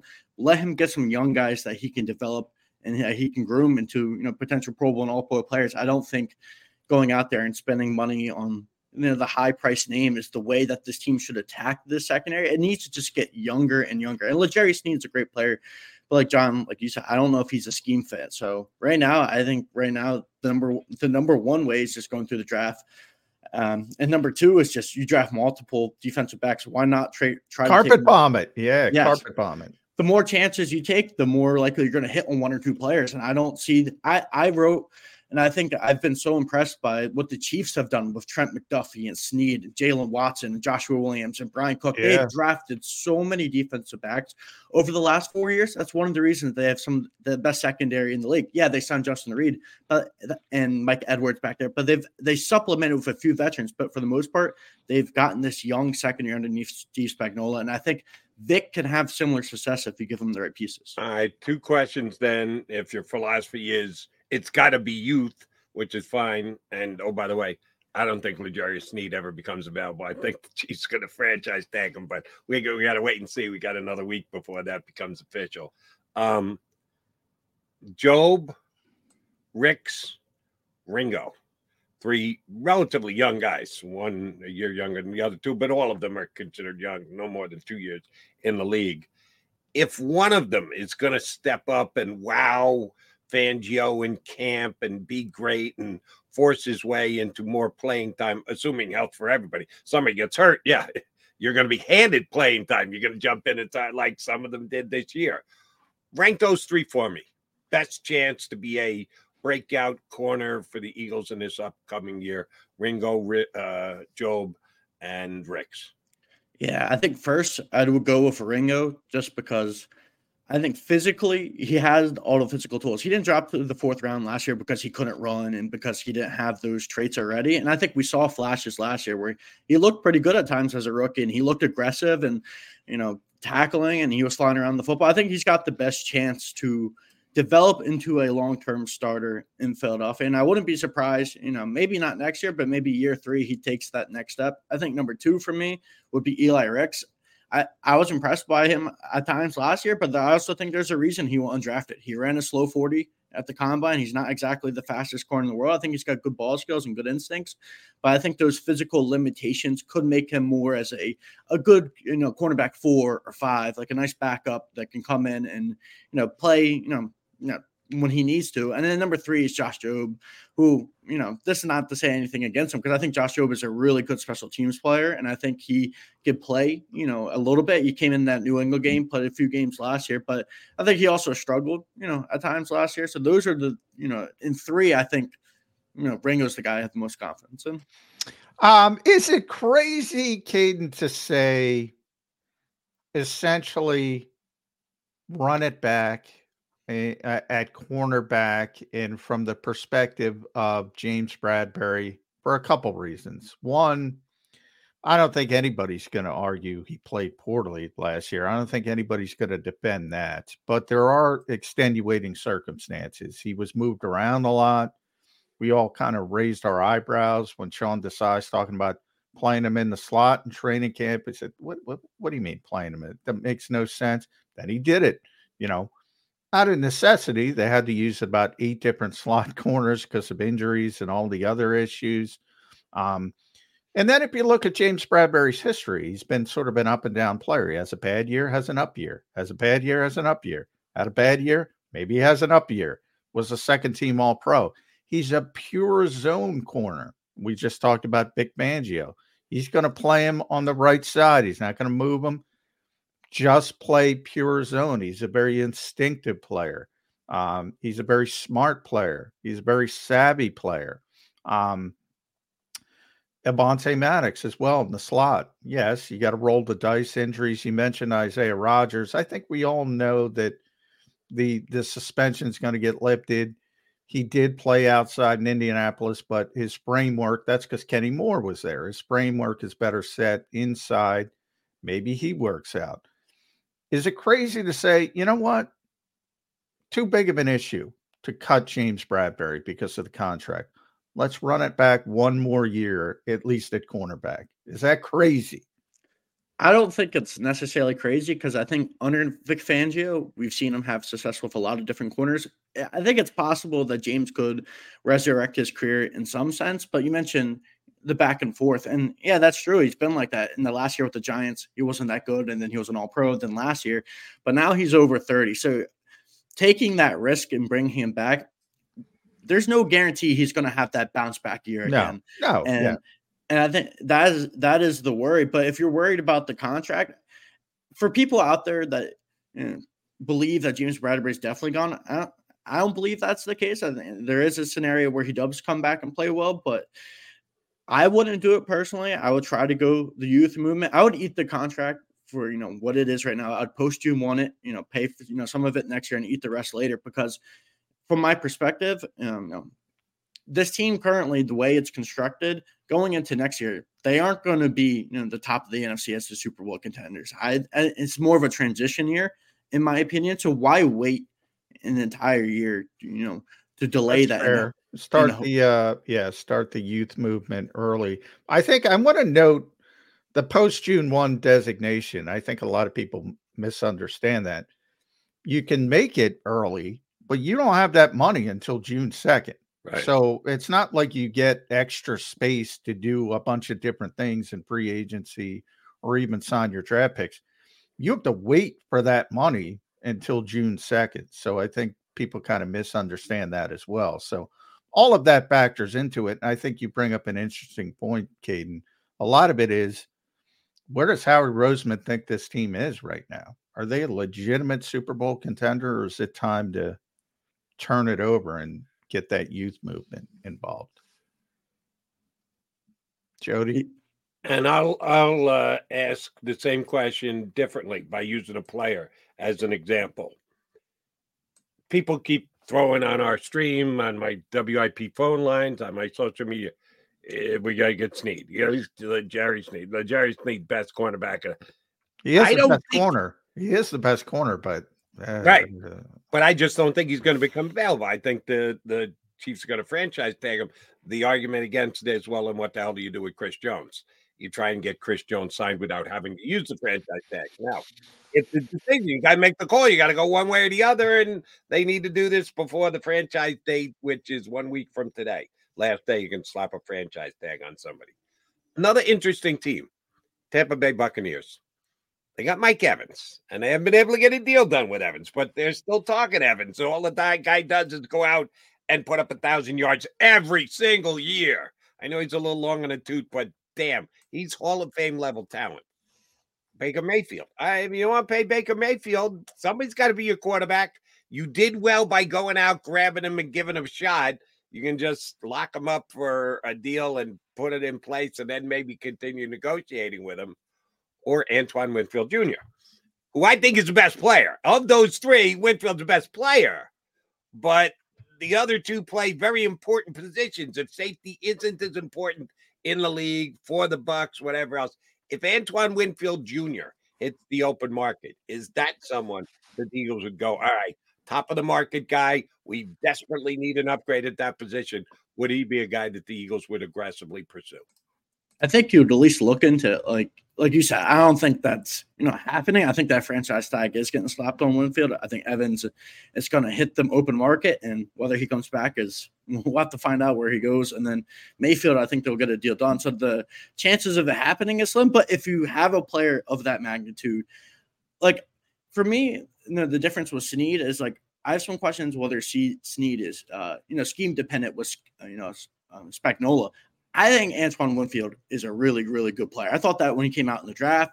Phenomenal player. Yeah, second round pick. He's been incredible throughout his career. I mean, it's going to cost a ton of money to get that done. And my only thought on that is, we've seen that, the top safety on the market. I'm not saying, Antoine Winfield isn't better than Jarius Byrd or TJ Ward, at the time, but we've seen the Eagles go for that guy that isn't necessarily the number one safety or the number one edge rusher on the market. The guys who are the second, third, and fourth. And you got guys like Cameron Curl and Xavier McKinney and Jordan Fuller on this year's market. So I have a hard time believing that if he did become available, I think the Eagles would be interested.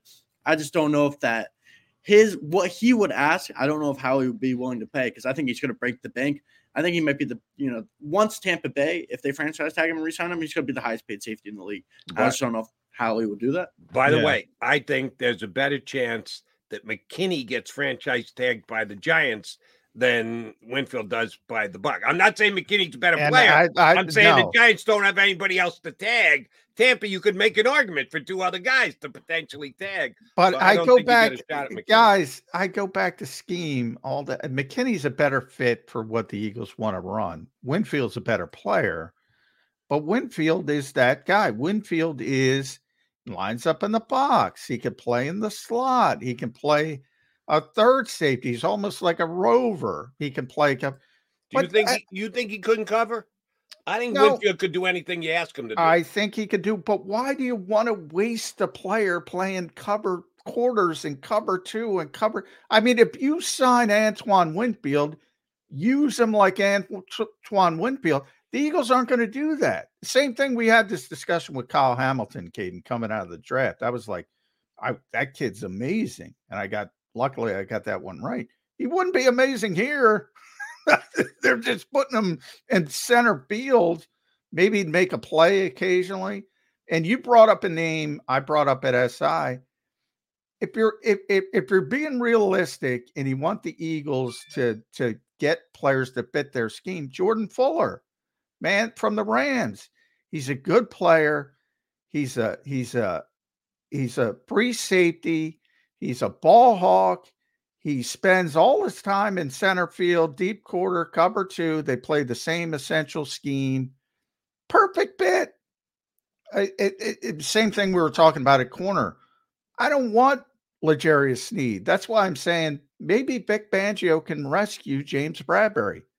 Jody brings up Rasul Douglas, and I don't think Rasul wants anything to do with Philadelphia anymore, but he's a great zone corner. Give me a zone corner. Give me somebody who excels in zone coverage. You talk to a lot of people about Vic Fangio. I think he can bang your head on against the wall. Is he going to change from the people you talk to? Is he going to evolve? Is it going to be different? If you bring somebody in like Sneed or Winfield, will he utilize them or will he stick them in his scheme? I think he will utilize them. The vibe I got is that he's willing to, from the players I'm talking from, coaches, that he does, look at the strengths of certain players and he adapts in that way. But I do think he is very, I want to say he's definitely stubborn to the scheme he runs, but he likes things a certain way and he teaches details a certain way. He runs his defense, a certain way. And I thought, the one that stood out to me is I talked to former Eagles safety Quentin Demps, and he said when he arrived in Chicago, and this is 8-7 years ago, so things could be different now. But we've seen some ruffle between him and Dolphins players, and maybe he doesn't want to change necessarily. But the thing he said is that when he went there, he was used to playing coverage a certain way, and Vic wasn't really necessarily, I'm just paraphrasing, not wanting to bend or on what Demps was already used to or kind of adjust. And Demps at that time, he said, he didn't buy into it. And he wishes he could go back and do it because he realizes, how much success his Fangio has had and how much he could have helped his career in those latter stages if he just listened. But the overall takeaway I got from the guys, I talked to was that, Vic does the things, a certain way, for his defense and for the players on, that come in, I don't know if he's necessarily going to change his entire scheme. I think he will help them understand his scheme. I think he'll teach details to them. I think he'll do everything he can to get the most out of their strengths. But I think there is going to be a certain type of player that he likes and that he covets. And I don't think he's going to all of a sudden start running a bunch of press coverage and jamming, wide receivers at the line of scrimmage and start sending a ton of blitz. I just don't think, he's done that throughout his career. And he's had so much success, not doing it. So at this point, from the people I've talked to, I don't think he's going to switch. And that's why, like a guy like Winfield might not make sense, or Sneed or any of the other guys you mentioned. Cayden, when the Eagles powers that be are made available to the media today in Indianapolis, how is Howie Roseman going to respond when asked, why did you grant permission to Son Reddick to go out and check the open market and see if there's a trade out there? How will Howie explain it without going, yeah, we're letting somebody else do our negotiating for us? Yeah, that's a good question. I guess for everyone who's going to be there today, they're going to have to find out. To be honest, don't expect Howie to give much of an answer to that question. He's going to beat around the bush and try every way not to say that, or not to give anything out there. But it looks similar to, the Darius Slay situation kind of last year where they're letting him search for that contract. I mean, from what it looked like, Slay, got close last year to going elsewhere, and then last second, they got something done. So it was on his way to Baltimore, heading down I-95. Even tweeted about it. Yeah. Yeah, so it's a little bit of that situation. I just find it, different and more unique because Hassan is still under 30. He's still one of the elite edge rushers in the league, and not to say Slay wasn't good throughout most of last season, but we saw a little bit of a decline at the end of last year. He hasn't fully fallen off. He's still a good player, but this is a different situation, and it comes back to my thought: if you think this is a transition year for Howie Roseman, and you really don't believe that you are a Super Bowl contender and that you want to rebuild this roster for the next 2 or 3 years so that you can have a couple more runs with Jalen, you still believe in Jalen, you still believe in your overall franchise, and you kind of want to do that transition, then maybe you get rid of Hassan Reddick for, if you get blown away with an offer. But if you believe that you're a contender, I find this, kind of odd that they're going to let him, at least look for another team or another deal. No, I agree with you. We used the phrase, probably overused the phrase, all in. It's more of a poker phrase than anything else. Push all your chips into the middle of the table.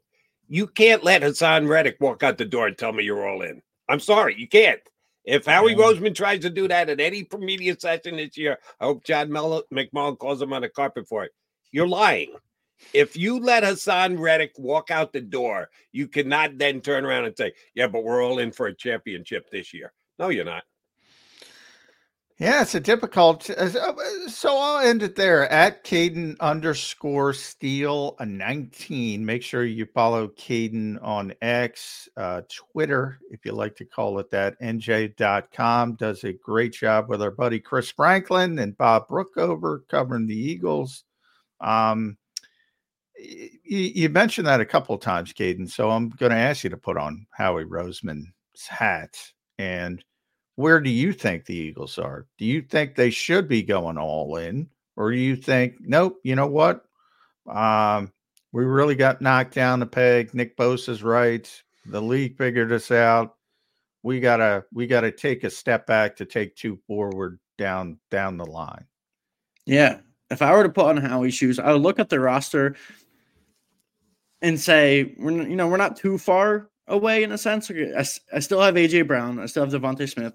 I still believe in, Jalen Hurts and most of the offensive line core that we're developing. And we know we're going to draft more offensive linemen, in this year's draft and next year's draft to keep developing. I feel good about my offense, but my defense is not close to winning a Super Bowl currently. We're getting, we're old in the secondary. We're getting old up front. We didn't get a ton of pass rush, production last year. We don't know what Jordan Davis will necessarily become. We don't know what Nakobe Dean will become. I think, if I were Howie, I'd view it as this defense needs a reset for the most part. And good thing, they have Vic Fangio to help, usher that. But I think they're a year away. I still think this team's a playoff team next year, a wild card or a division winner. But you look at teams like Detroit and San Francisco, they're built so strong. I know Detroit's defense, it's got some questions about San Fran's defense. Detroit's defense has some pieces, and the offense especially, they have so many weapons. I just don't see a world where you don't completely reset this defense where you're competing next year. I think if you go all in, I don't know if that necessarily fixes everything for the long haul. And I think if you look at the offense, you have young pieces, why not build up a young defense, on the other side, like Kansas City's done for the last 3 or 4 years. And it helps when you have Patrick Mahomes as your quarterback. So things are different. But the cheat code, it helps. Patrick Mahomes cheat code. All right. Last thing, Cayden. Did a good job. We're going to have you back on the show again. Thank you very much for doing this today. And it's February, and it's cold out. I don't know. Are you a dog guy? It's not that cold out today. McMullen and I have already been out. It's a little chill. It's February. It might but not be Arctic February, but it's February. So we didn't expect you to do the show outside. At some point, you, like Chris Franklin, are going to have to find a good outdoor spot to be able to broadcast when we get you on in the spring and for summer. And Chris goes outdoors, man. He does. And he's got birds in the background. We think they're eagles. We think that they're mocking John and myself, kind of like our boy here, John Bell on Twitter, on our feed. So in future reference, when the weather warms, we need you to guarantee us you've got a good outside spot to broadcast from. Can you make that commitment? Yeah, I can make that commitment. I got You're in. You're in. You're done. You're done. You're going to be back with us again. Cayden, good job. Thank you very much. Thanks for hopping on. We'll talk to you again down the road. Thanks, bud. Thank you. Cayden Steele, NJ.com, here with us on Birds 365. All right, quickie timeout. Come back. There is one more issue I want to bring up with John McMullen. It's quasi-Eagle related. It's related to all 32 teams. The fact that they're not going to make a rule change during this offseason. And I think the NFL has, appropriately enough, fumbled the football. You'll find out what I'm talking about when we come back next here on Birds 365. Go to get your game on. Go for the beers. Go for the cheers. Go for the hit and the hits. Go for the stakes and the stakes. Go to get your parlay on. Go to get your party on. Go for the scene. Go for the screens. Go for the gallery. Go for the win. Go to Ocean. Visit theoceanac.com to plan your visit. At Pond Lehocky, we've recovered billions of dollars for our clients, and we're confident we can do the same for you. With over 250 years of combined courtroom experience, we've helped over 100,000 injured clients obtain some of the largest settlements in Pennsylvania. One conversation is all it takes to help you and your family get back on track. If you've been injured in an accident, give Pond Lehocky a call. They're carving them up and good play calling along the way. First and goal at the 6.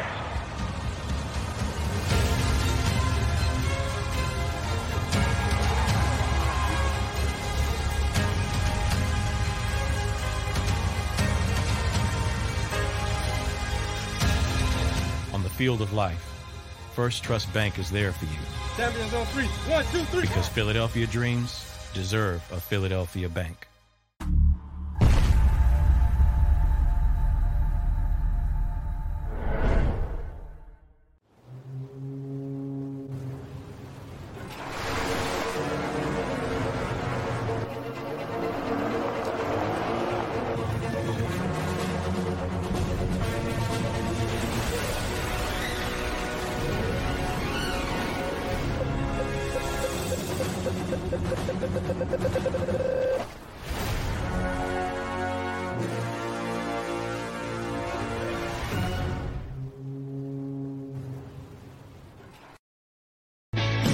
Hi everybody, my name's Jason Lombardi. I'm an inspector at DryTech. At DryTech we offer 3 major services, the first one being basement waterproofing, the second service we offer is foundation and structural repairs, and then the third service that we offer is mold remediation. If you feel you are having a waterproofing issue, give DryTech a call or check us out online.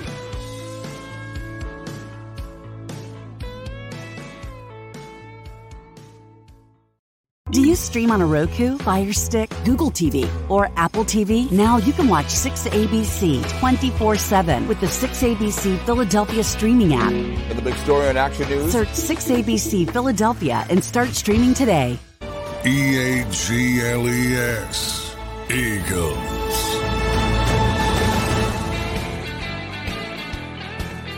Coming back to put a bow on the show here on Birds 365. Mac and Mac, guys.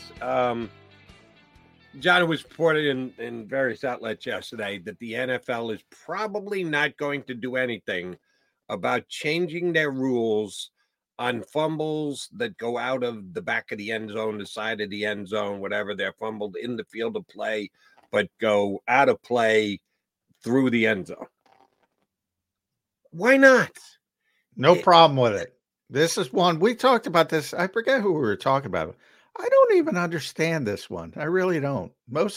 I'm like, I don't know, maybe because it's been that way forever. I'm like, I don't get why people have such an issue with that one. I don't have a problem with it at all. I'll try and explain it to you. Yeah. And I think it's actually pretty easy to understand. If you fumble the ball out at the 6-inch line, you retain the ball at the 6-inch line. If you fumble the ball and it goes 6 inches past the pylon and goes out of bounds, the other team gets the ball and they get it at the 20-yard line. Why the massive difference in the outcome of where the ball is placed and who possesses the ball when we're talking about a foot difference on the field?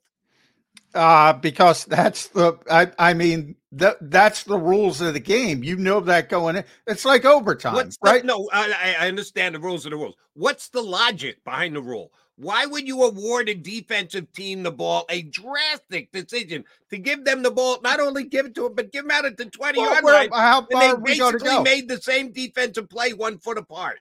If the ball goes out of the end zone, it's a touchback. How it doesn't matter in any circumstance. How are we going to define it as, again, there's some things like overtime, and I bring up overtime for a reason, because they keep changing it, where they've changed it numerous times from for years and years and years, it was sudden death. It was sudden death. It was sudden death.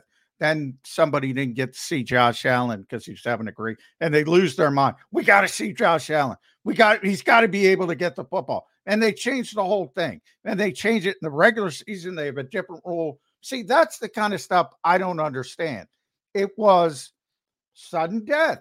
Is it completely, do some teams not get the football? Yes, it's always been that way. But they change it, go back and forth. Now, here we are with a rule that's been in existence for as long as I've been covering the sport. It's never changed. Why now? Why? If you're here's where if you're holding out the football at that 6-inch line and trying to get in the end zone, that's part of the strategy of the game. Coaches teach you, don't do it. Don't do it.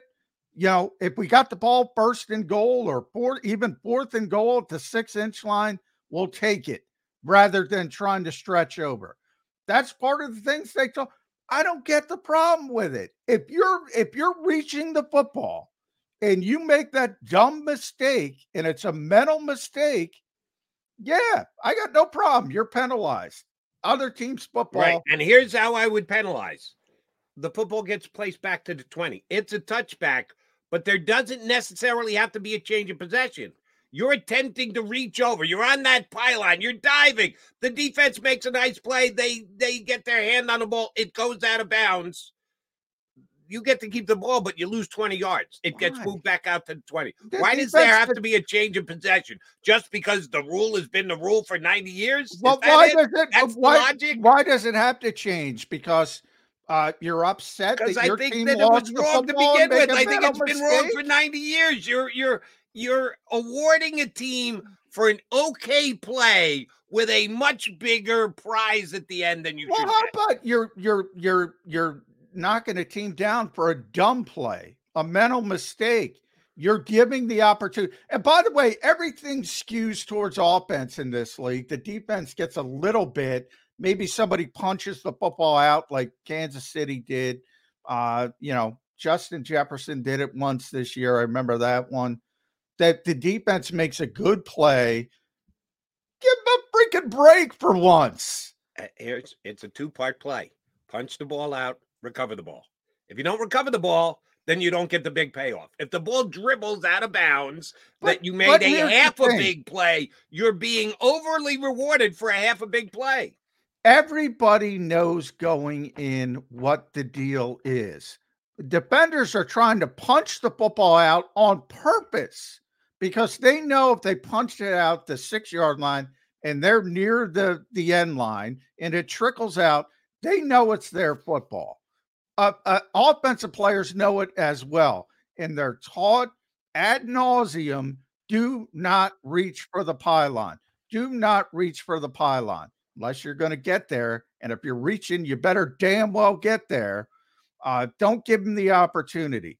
I got no problem with it. I mean, zero problem. It's just, you know what it is that bothers me? It doesn't bother me, but now that you're saying it, everybody just wants points. Screw points. It's been a part of the game. I don't care if somebody wants to change it because their team got affected by a dumb play, whether it's a superstar like Justin Jefferson down to a meaningless player who's maybe making a bad play that doesn't play that much. Who cares? Everything doesn't have to be about points. It's part of the game. It's been a rule. There's no issue with the rule. There's nothing. There's 100 rules that are dumb with this league.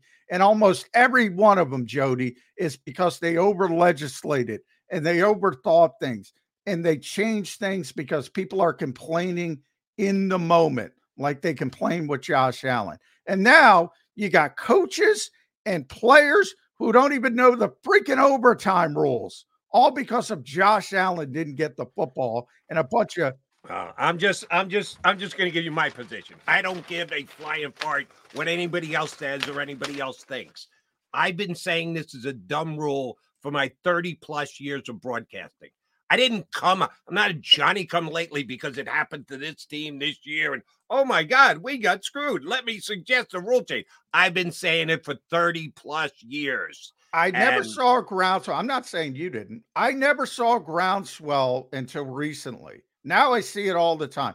I never saw it before. Nobody had an issue with it. Yeah, I remember covering Amp Lee. Amp Lee did it in the playoff game. Nobody had an issue with it. They said, oh, that's a dumb play. What are you trying to do? Apparently you wasn't listening to Jody McDonald on WFAN in the 80s, because that's how long I've been saying this. And them to just dismiss it again doesn't mean that just because it's been in place forever that it has to be held. Well, the good news for you, Jody, is they will eventually change it because the squeaky wheel gets the oil. And enough of these, and I'm not talking about you. I want you to talk about me. If I need to be the squeaky wheel to get this changed, count me in as the squeaky wheel, because this is one of the dumbest rules in the National Football League. It'll happen in the playoffs, and everybody will whine and cry and complain like the Cody crybabies in pro wrestling as WrestleMania gets everybody complains about everything, like the trolls in the chat. Suck it up. It's been that way. It's a rule. There's a bunch of rules. The offensive players know it. The defensive players know it. It's not like overtime. It's not like a rule they don't know. Everybody knows it. It's just a bunch of people who are complaining. We need more points. We need more points because we can't keep these morons' attention level unless it's 45-40. Who cares? Hopefully, Kyle Shanahan will alert his entire team about the rules if there is a change this year, which apparently there isn't, but going to be. Shame on the National Football League. All right, Mac and Mac, we're back again tomorrow. We'll probably be talking about what Howie and Nick have to say. I'm back in 22 hours. You, Johnny Mac? Let's do it, Jody. McDonald and McMullen, Birds 365, back in 2 and 2. You've been listening to Birds 365, the destination for the passionate Eagles football fan who bleeds green. If it's Eagles football, we're talking about it. Debate inside the locker room and guests that are some of the greatest football minds from around the region. We hope you enjoyed the show. We know we had a blast. Make sure to like, comment, and subscribe, and we'll be back soon. But in the meantime, hook up with us on social media at Jacob Sports. See you next time on Birds 365. Do you have that one piece of clothing you keep going back to, no matter how full your closet is? Having a versatile, high-quality favorite feels great, but having a whole closet of them feels even better. American Giant puts the quality, durability, and comfort they're famous for into everything you need for your spring days. From premium t-shirts and jeans to lightweight French terry joggers and their legendary best hoodie ever. Whether you're dressing for work, the gym, or happy hour, you're sure to find your next closet go-to from American Giant. And it's all made in America and designed to last a lifetime. Get 20% off your first order at american-giant.com with code STAPLE20 at checkout. That's american-giant.com, code STAPLE20.